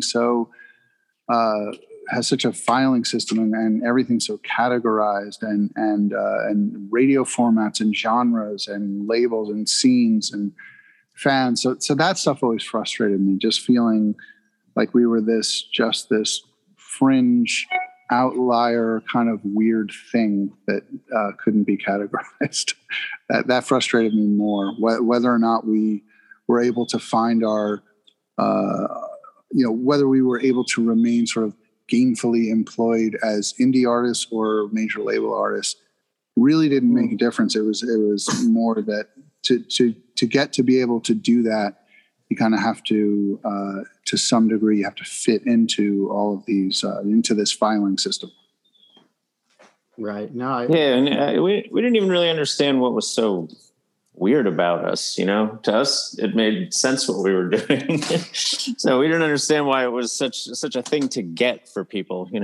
Yeah, which is a great point. Like if you think about it, it's like, sure, but it's not like it's like I'm trying to think of something that's just way out there that someone would have to really. Wasn't the Mahavishnu Orchestra?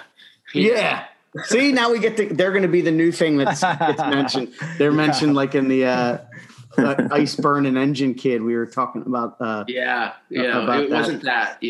Like that's the thing. It's still like rock music. Like to me, like, and I don't mean that as an insult. That wildly experimental or anything. Yeah, it wasn't like we were trying to do atonal, bell music or something. I don't know. It's hot funk, cool punk, even if it's old junk, it's still rock and roll to me. Exactly. So I think that's the worst fucking song ever. We were coming at it from a Billy Joel perspective, really. Fucking worst song ever. I love it when people use the lyric junk in songs. I'll listen to Vienna all day. That's a fucking jam. Vienna's a great song, but it's still rock and roll to me is fucking god awful. It gets radio play though, Yeah. What do you dance to? What do you think it's time to do right now? I think it's time to kick a hot track, and I think we're going to start with our new. I know. I wish I had like a sound bite that we could put in right here. Hot tracks. Maybe we'll have you guys be the first one, man. Next time you should have Jim in post. I think you should get Gaffigan to do it a la Hot Pockets. Oh yeah. I think that would be a coup. If you could pull that off, that would be a serious I'll coup. see what I can do. That's the We got to first. have an in. This guy's crazy. Jeremy, we're going to start with you. Please tell us your hot track from Into Another Ignore Us. I was talking about this on the Insight episode, and it's a song that I asked these guys to play many times, and they would not play it. Laughing at Oblivion is my hot track. I love the way it comes in. I mean, I think it's fucking when he sings Rainbow, It's just like, yeah, it's awesome. That's my hot track. Laughing at Oblivion to me could be swapped in order with Maritime Murder so that it could start side B, like just right with those chugs, just go right into it. Oh, it's so interesting the way it comes in. Jun, jun, jun. Yeah, for sure. Kicks it. Yeah. Peter has already spoiled his hot track, but why don't you tell us again? I'm gonna have to listen back to the podcast to hear what Jeremy said because I was walking and I lost his comments, but I'm going to check that out. Yeah, you know what? Two Snowflakes. Since we've been playing recently, sometimes people will come up to us and they'll be like, "Can you play Two Snowflakes?" And it's like really meaningful to usually couples. Of course, they have like this deep connection. So I feel like. I don't know that it really it makes me very happy when we've done something that people really bring into their lives and it really, brings them meaning and warmth and comfort, that excites me. And that song seems to excite people in that way. So, and I don't know, it came out nicely too.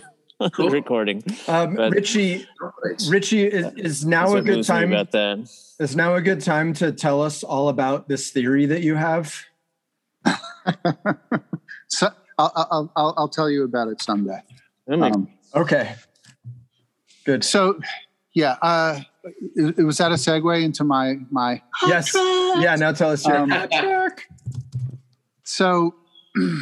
I mean, fuck, I'm so bad at this because there's like a tie. I mean, there's really kind of a three-way tie, but because I always base it on, for me, there are Into Another songs that still make me cry a little bit. So that's my barometer is the tear test.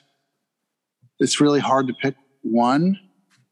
So I maybe I'll go through the process of elimination and start with three and whittle it down to one. Can I do that? Yes. Yeah, please. Okay, so the songs that still really resonate with me because there were probably like unresolved emotional issues I have with the things that sort of gave birth to these lyrics. So for me, it's Laughing at Oblivion and Anxious and William, and I think. Probably so those three songs still move me greatly, whether I'm just like singing along to them in my car or like just playing them in my head, or playing them live when we do that every once in a blue moon. I think probably at the end of the day the song sort of just means the most to me, even though there are songs that I rock out to more and like I bang my head to more and maybe like this is so fucking hard. I think probably at the end of the day, it's Anxious, only because I feel like it's a lot of that song is like 7-year-old me, saying things. It does have a very childlike quality and not in a bad way. Very like, what if I had animal parts on me? Yeah. Like that's a really not really having a full scope of what your body can do, mentality of it and how kids like draw themselves maybe with, as anamorphic or whatever. There was that, but there was also, imagine if I could escape from all this really fucking horrible shit that's happening to me. So there was a lot of that too. And also the fact that even at that age, and still true. I didn't sleep much, and I was feeling a lot of things very, very deeply. But still, for me, and just the way that song comes together, and really the crescendo of Tony's bass playing in that song, when we get to that place emotionally, for me, it's still, I feel it very, very, I feel it in my like gristle and sinew and in my bone marrow, Yeah, that bass part, well, that's my hot track also, but that bass part towards the end, like before the last chorus of Tony, and it's so like soaring, and then that's where Drew drops in that slow roll, and then you come in repeating the same words, but now with like an intensity that's not found on the whole rest of the song. Your vocal performance on that song is so delicate, with like the falsettos where it's almost below the rest of the music, and like very, very soft singing. And then the end, like what a good way to almost end the album, and then to come back in, and you kind of it fades out with the music and the vocals. It's my second favorite Into Another song in the entire catalog. I'm not going to spoil what the number one is, but that is like, sometimes I can't wait to get to the last two songs on this record, right? With like Anxious, drowning into Anxious. Yes. It's like, I'm anxious to get to Anxious. Those two songs to me are like the perfect way to end any album. It's a fucking great 1-2 punch. Wow. And as you can tell, I've never thought about this before. This is just completely off the fly. I've never dissected this song in my head before at all, right? And studied it. So throw away the note cards. Yeah, now I could get rid of all that. I'm glad I saved that space in my head now. So, Greg, man, my compatriot, well, first off, should we give Jason's hot track? Yeah, kick it. Jason, who, like I said, could not be here today. He's bummed. His hot track is 2 Snowflakes as well. So for me, it's tough because I feel like every time I listen, I'd be like, okay, no, this is going to be my pick. But I feel like the one that I always go back to is also 2 Snowflakes. I just think it's such a beautiful song. The lyrics are amazing. If God is water, you and I are 2 snowflakes. Well, he won't tell us what it means. Yeah, yet. but we'll have to do a special. Did you really want me to ruin your? Do you want to ruin your experience with those words? Yeah, I actually don't. Sense to me. And I love the I've written page upon page about so many things. Yeah. But more often than not, I'll burn what I've written, afraid to know. Yeah. This one, and just musically, it's funny because it's one of the more mellow tracks. It's a lot of acoustic guitar, and yet the whole band still shines on it. So the classical acoustic guitar solo in this song is amazing to me. Like, I have an older friend who plays classical guitar, and every time I hear any bits of classical guitar into songs, it's like always really caught my ear. And I love this, that guitar part, Peter. Thank you. It was very nerve-wracking recording that, because recording acoustic guitars in general is very touchy. Every little thing can end up sounding bad. Yeah. And then of course we had Ray Martin, carefully watching like a hawk, making sure nothing bad got on his tape. So it was a challenge. I'm not a particularly strong acoustic guitar player, and I wasn't back then either. So it was hard work. But did you use nylon strings or steel strings on that song? No, it's all steel string. Okay. It's all steel string. It guitar. has that soft quality to it at times that made me think it was nylon. Yeah, I kind of play that way from playing classical guitar. So the way I use my hand makes it kind of sound like that. So that it makes sense that you would hear that. Nice. It was an improvised solo. I mean, I had some vague idea, but just kind of it came out nice, and we were like, okay, good. Like improvised in the studio. What the Yep. fuck? That is so gnarly, dude. Wow. It's a beautiful piece of music. Like yes. the whole album, but really, I mean, that song is. We tried to make it very, very legit and nice. Yeah. We came pretty close. I mean, I could always go back and pick on things, but yeah. It is legit and nice. I don't remember that discussion. Come to think of it, it's legit and nice. And let's face it, it's a brilliant track to shag to. It's just, I mean, that's a mixtape song. Laughing at Oblivion, a little harder to work with, but you can do it. You can do it. Well, that leaves us with. But I do love that song. Laughing at Oblivion's probably and Ungodly. Those are the crushers. Ungodly was the one that got me today. When I was sitting and reading the lyrics, it really. And the guitar's a little out of tune, but it's kind of sounds like a Leslie. It's got that kind of creepy, like tuney effect on the choruses, which I'm happy about. All right. I find that song very emotional too. I mean, we didn't know what Richie was going to sing when as we were saying before, when we put the piece together. So we already had like an intensity to it. Right. And then that took it. That's what I was going to ask. Actually, yeah. And then he put an extra twist on there that, yeah. Drew, you're in the hot seat. Again. I mean, it's interesting to me because I thought I was going to be like the outlier, and I'm running with the cool crowd. So I feel like my go-to when I listen to the records at the time, and still more than anything, is probably Laughing at Oblivion, which I think is ironic considering it was our least played song off that record. But emotionally speaking, like it's a song I think that throughout the course of my life since that record, it has like.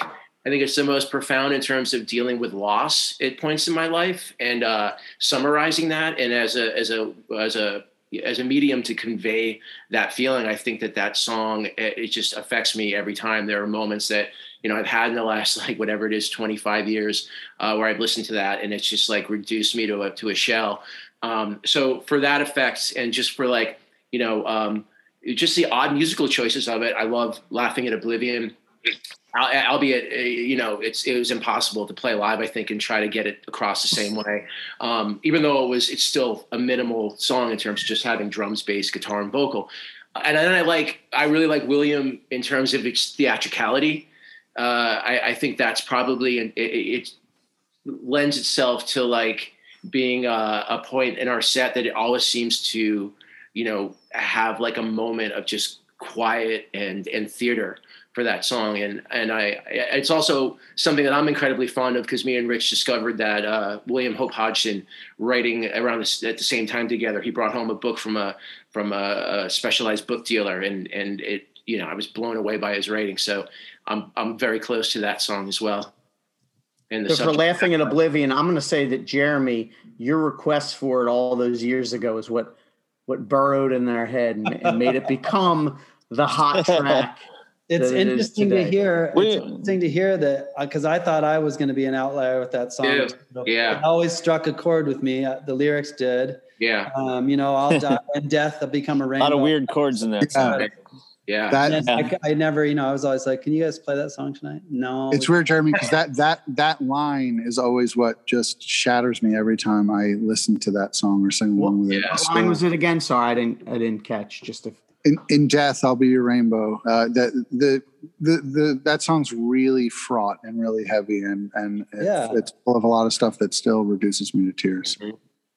Yeah, it is. That is like the moment of like ultimate catharsis. That rainbow moment where you're like, okay, I say both. I'll die and be a rainbow. Sort of transmogrified to like the soul, if you will, in sort of occult terms. It's interesting. So there was one more question from Jason to wrap it up. Last question. How long after you dropped the album did you see the first tattoo of the cover art? 12 minutes. I think it was a number of years. I think Jordan sent me a picture of someone with I have no idea. Maybe like nobody showed it on the like. Yeah, I thought it was pretty soon actually. I think I honestly don't remember. I think it didn't take that long. I think there were tattoos on the road. I think people came to the merch booth and were, hey, check this out. Right. Okay. Right. Yeah, I think so. That's cool. Awesome. You're making me want to play, man. I want to go back soon and do some Into Another stuff. Yes, we want that too. Trust me. Great. Thanks, guys. Yeah. Guys. Thanks so much for joining us once again. We have 3 more chances to talk to you. If you want to do a Poison Fingers 7-inch, because that is a standalone record. That's a catalog number, man. Number. Drew is the youngest guy in the band, so he'll definitely be around for the next group. Yeah, if you hadn't gotten just nothing already. finishing middle school. It would have been like my 20th. Represent, kid. Represent. Yeah, there we go. We just finished recording an album that's going to come out second week of March. Right. Which will then be followed by a 2-song 7-inch benefit for PETA and Earth Save. This is one of the new songs on the album. It's Laughing at Oblivion. You and I pretend to be laughing at oblivion, fearing not to be forgotten, caring not the death awaits in patient. We could not be more frightened, desperately we go.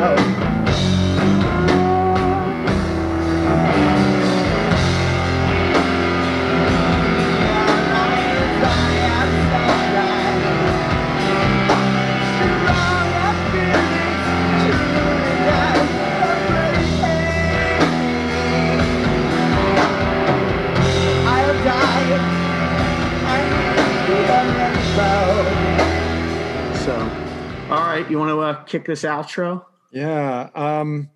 Man, what a huge album for all of us.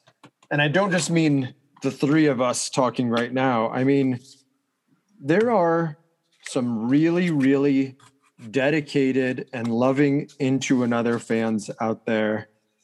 And I would venture to say that this is most people's favorite Into Another record. Because it's like you can sit down, like you said, and listen to this as an album.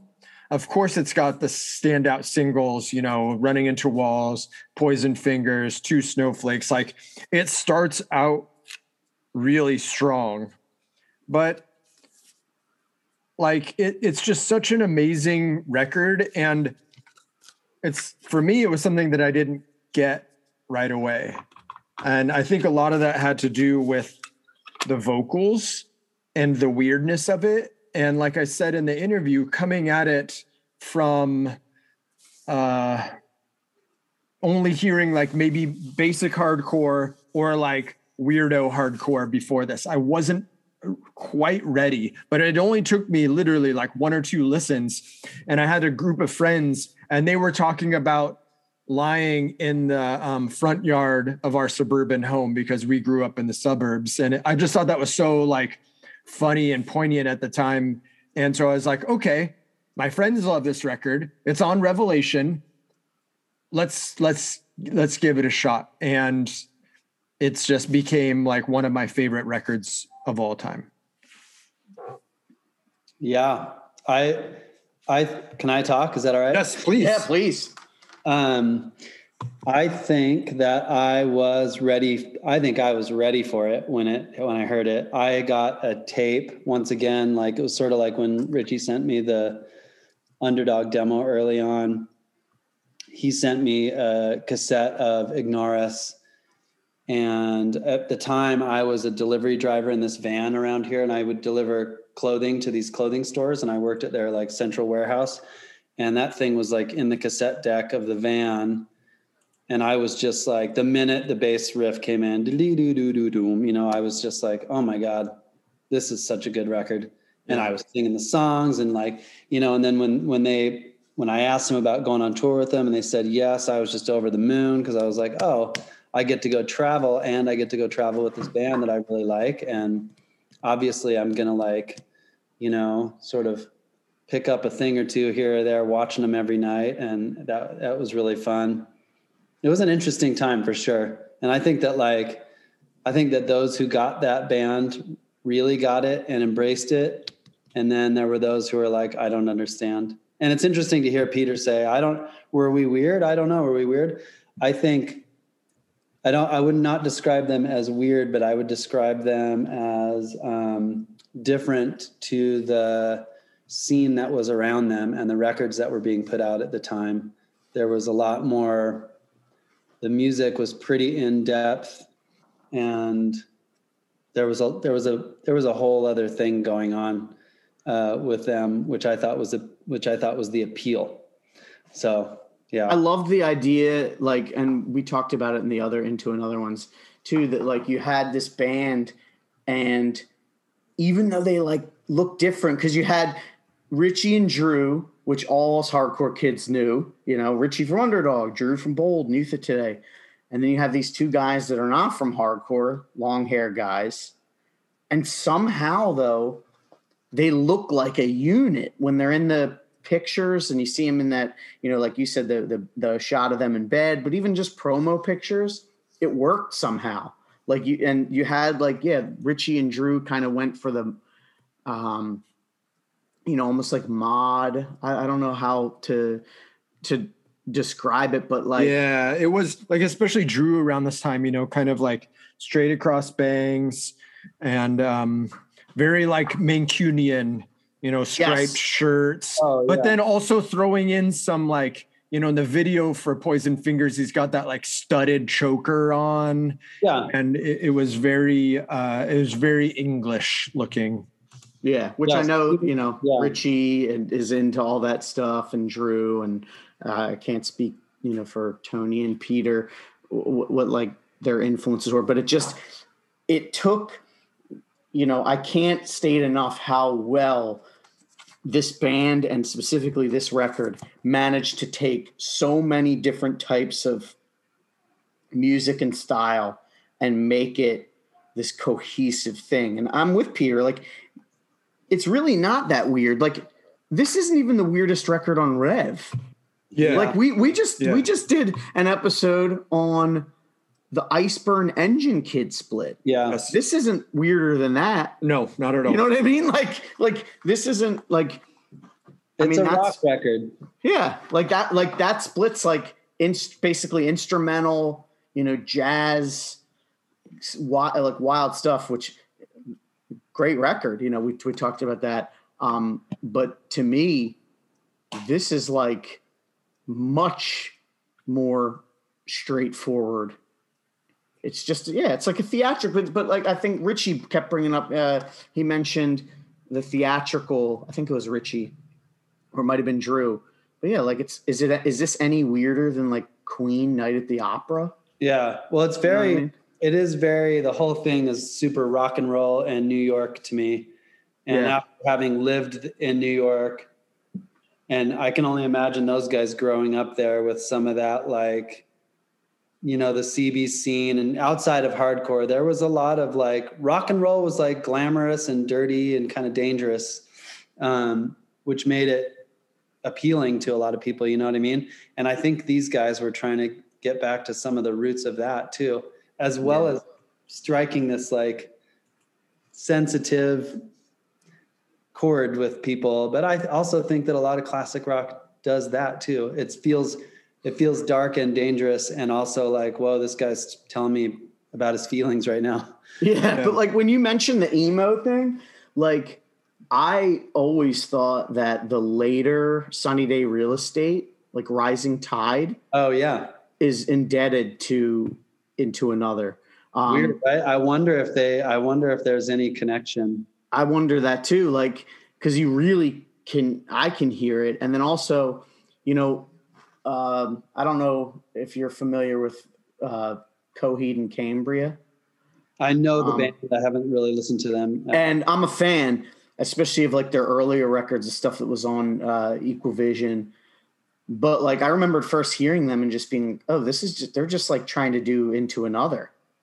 You know, like when I put on this today, my wife, who's, you know, not into hardcore really, you know, she likes like Bad Brains, you know, and it was on and she was like, this is like Coheed. And I, of course, had to be like, well, this is actually from, you know, I was like that meme of the guy at the, you know, I was like, and then she was the one actually pointing out, she's like, oh my God, that's a Bad Brains like type part. And you have all this stuff going on that makes it the amazing record it is. Mm-hmm. Is this my favorite Into Another? I can't, it's hard for me to pick, like when I think about favorite and best. So Hav, yeah, this is not your favorite Into Another, right? No, I don't think it is. I think that Seamless is my favorite Into Another record. I think that when I hear Seamless, I think that Seamless, that's one where when I hear it, I don't know why it wasn't huge at that time. Like they could have held their own with, you know, I'm thinking of 1995, like Alice in Chains were still popular. They had the record with the three-legged dog, Soundgarden, not Bad Motorfinger, Super Unknown, Stone Temple Pilots, you know, the heavier stuff. I don't know why they did not just explode with the Seamless record. Well, it is interesting. I think Rick Parashar also did that record, who did Pearl Jam 10, and they recorded in Seattle. Yeah. I think that, and, you know, they were talking about signing to a major and how, you know, in hindsight, you kind of look back and think like, was that the best move? And my band did the same thing. And I think now, like, was that the best move? But it was really hard to resist. It was really hard to resist the lure of a major label at the time after picking up, playing in bands, giving a shit about music, not just like, hey, I play in a band because I think it's cool, but like, hey, I'm going to move to New York because I want to play in a band, you know? It would have been really hard to resist. And I was around when Into Another started to get that attention, lawyers shaking their hands and label people giving them cards. And it was the most odd thing coming from Salt Lake City hardcore shows, being dropped into this world with them and like, hey, set up the merch booth and let's do this. And then standing there watching the weird like circus that started to swirl around, like, hey, this is a lawyer. Hey, this is like a person from Atlantic. Hey, this is a person, you know, and I was like, what is happening? And they, you know, you could tell they were going to get signed. I just don't think that they got signed as quickly as some of their peers. But yeah, who knows? Maybe had they just kept putting out records on an indie, on Rev or something, it would have been a better deal. But I think it's the natural course of things for a band too. You try stuff out and whatever, your band goes through ups and downs, personality wise, and people leave, and and you know, and what's popular changes too. Yeah, because I'm thinking, like, as much as I'm like, yeah, this should have been huge, I'm thinking, well, 1995 was also when like it was more like about pop punk stuff. That's it. You know, like it was like Green Day Warped Tour was starting. Yeah. So like maybe even though they were doing this shit before all that, maybe it was like too late. I don't know. You know. However, you know, is it that kind of like massive cultural shift in music? Does it only matter if you're on a major label and that major is trying to push you to the world, right? Because if you were on, like, if Jets to Brazil, we were on Jade Tree and we sold a pretty significant amount of records for being on an indie, and we did just fine. And what was going on in the larger world didn't seem to hold sway over us at all. And I think like maybe head into another, it's true. Had they just stayed on Rev and they weren't trying to like, because I remember them going on tour with like White Zombie, and my brother went on tour with Into Another for a while too. And I think they played shows with like Supergrass, and I love Supergrass, but what a strange combination. Yeah. They didn't have Into Another didn't have any peers that sounded like them. No. Yeah, which is what I was saying. Like because even the stuff like Quicksand playing with Orange 9mm, playing with Helmets, playing with like all that stuff kind of makes sense. And I love all those bands. I love Quicksand's one of my favorite bands. All of them, they're great.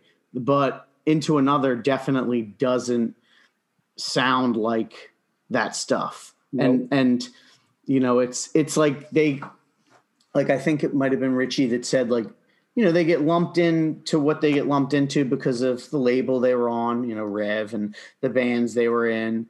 And, for, again, not to beat a dead horse, like to bring up Shudder to Think, it was kind of like the same thing. Like they were like lumped into, they're from DC. So, and they're on Discord, but like they also didn't really have any peers, which can be cool, but it can also not, they kind of had a similar trajectory as Into Another, where they left Discord. Who do they play with? What bill makes sense, and like who is your audience if you are alone?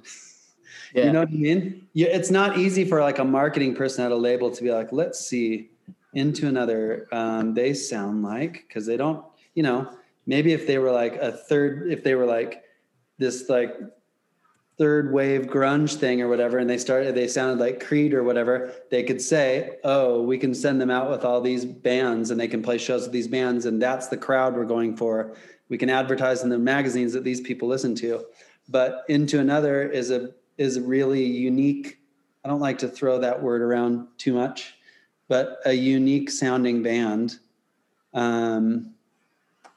which in a way I think is totally punk rock.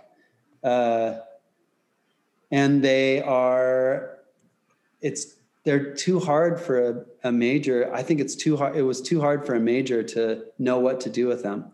Yeah, it's like Epic it's almost didn't know what to do with Handsome. They had no idea what to do with us. They were like, let's see, who do we put you out with, Yeah, because Handsome toured with like Descendants, right? And which was weird. Their crowd fucking hated us, I can only imagine Into Another one out with White Zombie.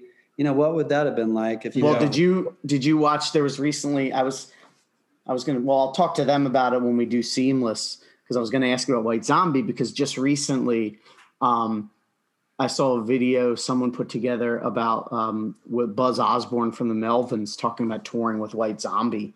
And he says to this day, it was like the worst touring experience he's ever had in his life. He just said like the crew was terrible. Like they couldn't do sound checks because Rob Zombie was eating lunch. Yeah.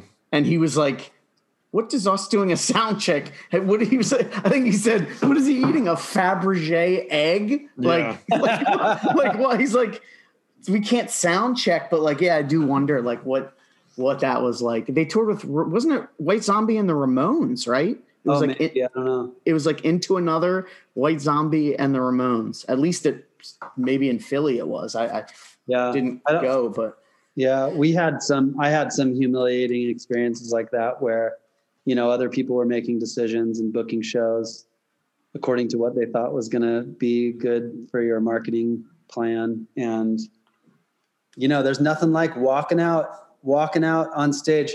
And I fucking love the Descendants, right? Love them since I was a kid. Nothing like walking out on stage and saying, hey, we're Handsome, and having the fucking crowd sit on the floor. Blunk. All of them sit down at once. I was like, crazy. Wow, awesome. Yeah, that's a bummer. And like, yeah, because that was the Caffeine Nation tour, right? It was like, you guys, wasn't it Weston, who's from around here? Yeah. Like, it's just a weird combo. Yeah, it was weird. And then Handsome did stuff with Silverchair, right? Yeah, those were actually good shows, though. Yeah, I guess that makes more sense. Plus, wasn't there the Australian connection with Peter, right? Yeah, they were on the same label we were. But you know, those are the things. Like those are the things that determine your career. Hi, Kitty. On a major label. Unfortunately, it's not. I'm reading this book about the Smiths right now, and Which one? It's fantastic. And Which book? Life Is That it- Never Runs Out. It's like Yeah. a biography. Great- And Great it talks book. about Jeff Travis, the guy who owns Rough Trade. Rough Trade was a distribution company and didn't really put records out, and decided to take a chance and sign the Smiths because they saw all these other labels that were perhaps going to swoop them up, Factory or whatever was going on at the time, Mute. And basically he was their guy, you know, like he made decisions based on what the band wanted to do. And it was an indie label, and they blew up while they were on that label. And I don't know, everybody's experiences are so different, but I think that early 90s feeding frenzy of major labels swooping in, and Handsome got signed, Orange Nine got signed, Into Another got signed, Quicksand got signed, like all those bands in New York got signed. It would have been really hard to say, no, thanks. We don't want to sign the contract. You know what I mean? Don't take it to the top of the Sony building and have us sign this contract and give us this sushi dinner. Like not everybody. I always said like not everybody's Fugazi. Like not everybody. Right. They did it on their own terms, and Yeah. they still. And I think they were just fine with it. But I don't know. I don't know. It's interesting. Into Another, we're like, they're a unique unit. I think that I don't think they can be pigeonholed. And I think the personalities in the band were also like disparate from each other also, which added to the, who they were as like a musical unit. But man, when it clicked and you had a room full of people who were singing along, I was thinking about that part in Drowning. That's jing, jing, jing, jing, jing, jing, jing, jing, jing, jing, jing. And the whole, you could just see the whole room going, wow, like up and down to it. I was like, yes, this is like, you're feeling it right there. Yeah. And it was like boys and girls all in there, like, and it was dancing, it wasn't like people punching and doing windmill shit. It was like, oh, this is Into Another. It's cool. I remember a friend telling me they, back in the 90s when he would see him, that like Into Another had some of the craziest pits. I 100% saw a girl get punched in the face in the pit at an Into Another gig. Like actual moshing, you know what I mean? It was wild. On purpose or on accident? Yes, on purpose. Jeez. Where was that at? I won't expand on that, but because I don't want to incriminate anybody, but it was here in Orange County, California. Oh, geez. Yeah. But also saw some really amazing Into Another shows here. Like every time I saw them, it was never like, they weren't really that good tonight. It was like seeing them in 1994 and then seeing them in, what year was Rev Fest? 2012. The next one, Rev 2017. Yeah. Rev 30. Every time I seen them, it's amazing. In anywhere, like it's always so good. There was a gig here a few years ago that was like Into Another in Glassjaw. Yeah. Like lost my fucking mind. Like that's like your dream show. Literally, like just so happy to be able to see both of those bands together. And man, like incredible energy, like Richie's pipes still got it. You hear some singers over time, like not to disparage any other like aging hardcore people, but there's some people that their voice just doesn't sound the same, and it doesn't really sound that good to my ear holes. But Into Another, I could have tickets to go see them next weekend, and I would know that I'm gonna get a good performance. They did the reunion record right too. It's a tough sell to be a band that hasn't put out anything, and at that point it had been 20 years since they officially put out anything. Seamless was 95.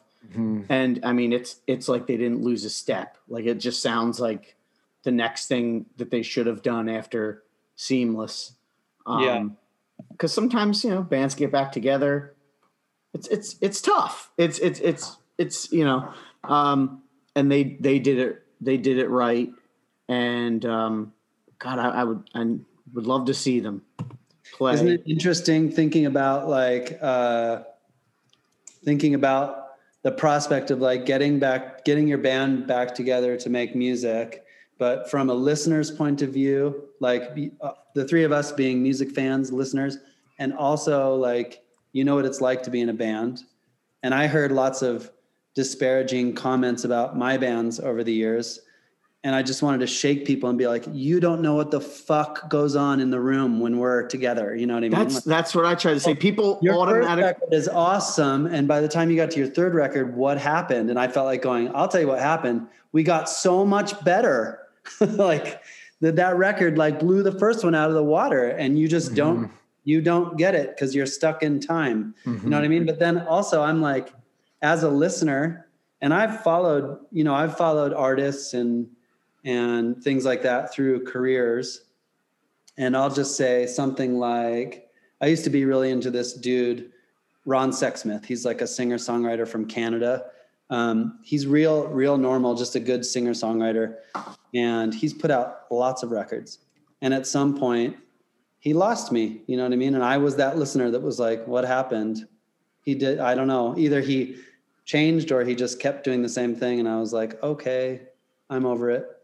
You know what I mean? It's like sort of the new, God, I could even say like the new Wilco record, the last Wilco record that came out. I was like, and I used to be a Uber fan when they. Yeah, that's a good example. Like there's certain bands where they lost me, but then I think like because Wilco, I loved like Yankee Hotel and Being There and Summer Teeth. And then you think, is it like it? Sometimes I want to be like, well, it's not you, it's me. You know what I mean? Like, it's kind of like, well, like that's what I was about to say. And then you ask yourself, like, am I like a finicky listener? I don't think you can hold anyone's interest if you're an artist forever. You just can't, unless they're like your super fan. But I'm loyal to a lot of, like, I was talking about this actually with friend of the pod, Tim McMahon from Mouthpiece and Search, and so we'll get to talk to him too about some Rev stuff. And we were saying, like, you know, I was like, I'm loyal. Like, that's not to say like you put out something that's just like, I don't love like, say, like the Warzone Bullet album or something. Like I don't like that. No, that's hard to fathom. You like that one? No, not at all. Oh, or like DYS. Like I legit only like the first DYS record. Same with the SSD. I only like the first record. I don't like their progression. Their middle records aren't so hot. Yeah, so I'm thinking about like a band that's had a long career, like REM, right? They even started. They're my favorite band, and they even started to lose me when they did Around the Sun, came out in like 2004. Like I bought it because I'm a fan, bought it the day it came out. And I literally, I listened to it once and then I was like, all right, whatever. And then when I would listen to REM, it would just not be that record. But then they, you know, accelerate. Then sometimes it's like, you don't want to necessarily fully tap out because they redeem themselves. The next record, Accelerate, was great. And their last record, Collapse In and Out, was great. And now I can go back and listen to Around the Sun. I can find redeeming qualities about it, but it's not like the first one that I would like, you know, put on. Like I've never been like, this is the one I want to hear. Yeah. But I think it is tough because when you've played in bands, you know, and you break up and you've done other bands and you realize you had that one band that was special where you had this chemistry, and like, yeah, you have people just say like, oh, why is this band getting back together? And it's like you said, you don't know what goes on when we get together in that room. You don't know how important this is to us. Like we don't really care, I guess, what you think. If you don't like it, that's fine. You're entitled to that. Yeah. I think that Into Another EP, that last EP they did, Omens, is like, it is interesting. I think it sounds really, the recording quality is good. And like, You know, they probably didn't have anyone like sticking their nose in there telling them like, hustle, do this, or like record at this studio. This is your producer. It was, you know, I'm assuming that they self-produced, and they're at an age now where they're like, oh, we know the sounds we like out of the instruments we play. And, you know, Richie knows how to sing and knows his range. And Yeah, like you're not going to tell him like you don't need to tell them anything what to do. They know what to do, you know. Mm-hmm. And I am don't looking know. to see. Yeah, it's I'm looking to see who produced Omens on Discogs here. Let's see. Mike, looks like someone named Mike Trulinas. Huh. So if anyone listening knows, You know, I have to say that I've only listened to Omens a handful of times, and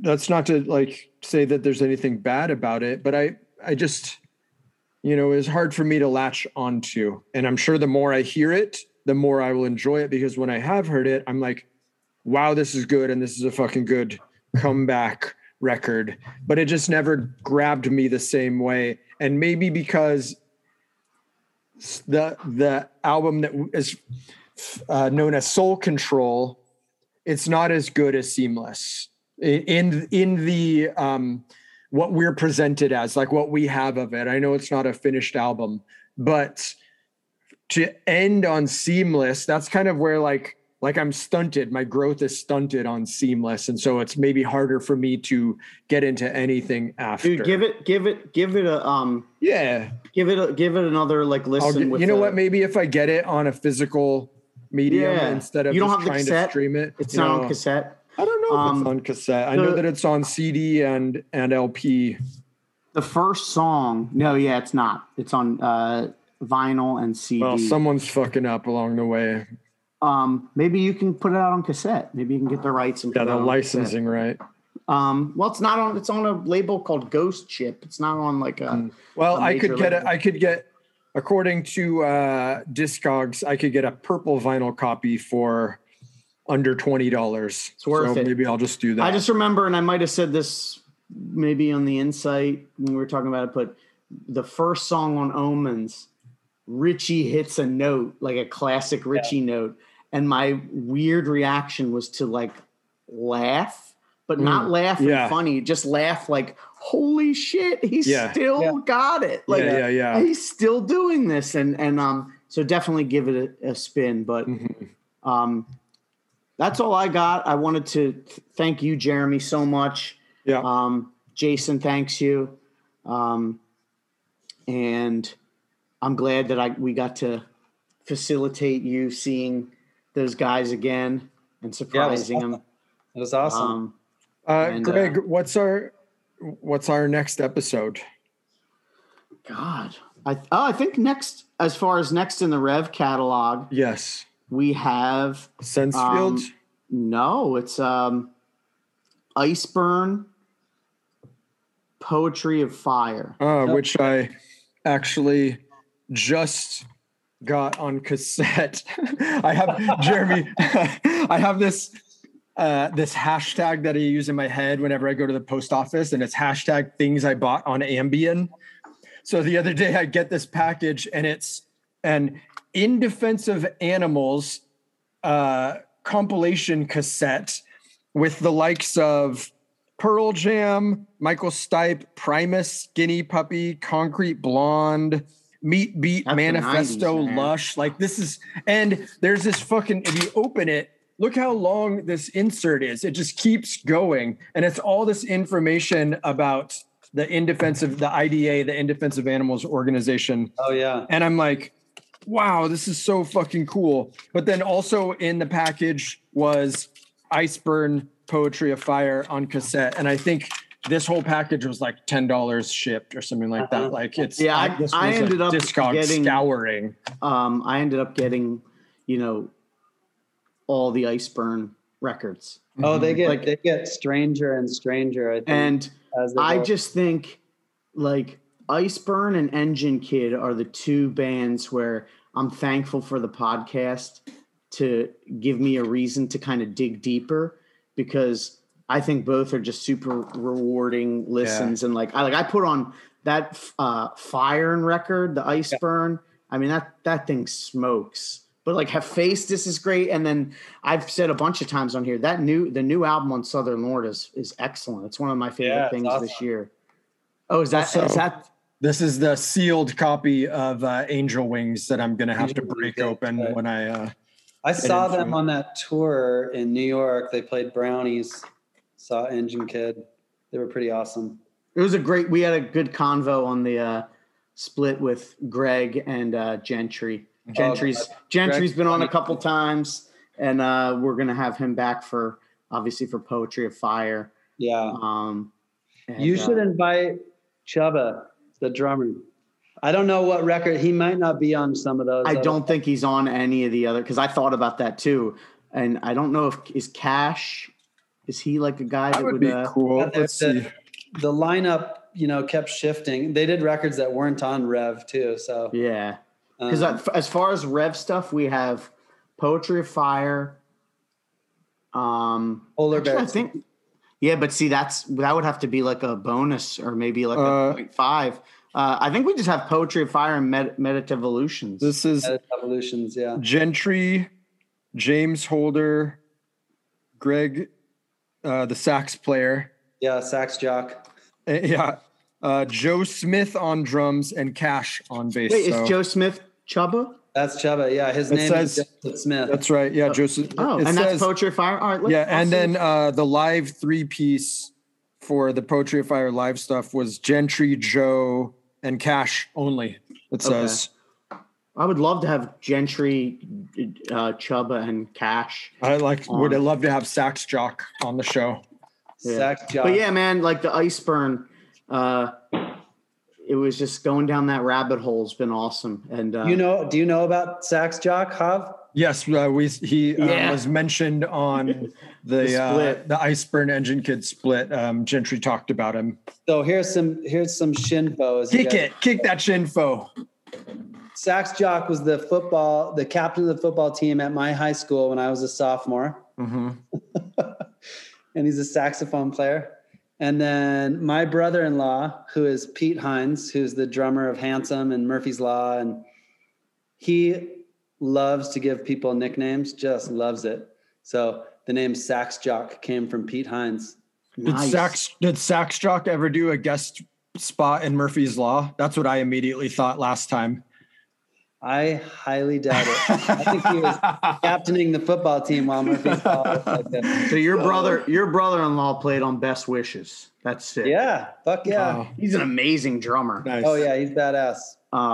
That's so cool. But yeah, thank you so much, Jeremy. Yeah, awesome. We'll be talking. Let's get that record going. Yeah. Hopefully. Hold on, I'm gonna show you one more. You ready? That's classic. Wow. Is that Drew and? That's my brother with a wig on, and Drew. Nice. Is that a Inside Out shirt he's got on? Yes. I've never seen that. I've never seen that Inside Out shirt. High school. I'll bet they made it at their high school. Oh, that's so sick. I love that. I know Hav loves that. I love that kind of stuff. Yeah. But yeah, is Iceburn going to play shows? Yeah, I'm assuming they will. But like, do you think they'll come out to the East Coast? I don't know. We'll see. Yeah. And then Insight, we got to get you guys out here next year. I want to come out. I know we got to figure it out before any of us pass away. We'll have to do a weekend next year. We'll do like an Insight one-up weekend. It'd be awesome. I was bothering Stormy about it, actually. I was like, can you book us some shows? Yeah, so awesome. Thank you so much. Yes. This was like a long one, but I'm so glad it was because it's Into Another Ignoramus. Yeah, I'm excited to hear the final product. If you guys ever feel the need to have me as a guest again, I'm happy to do it. Oh, absolutely. You'll be our next fill-in when Jason is unavailable. Yeah. Yeah, which might so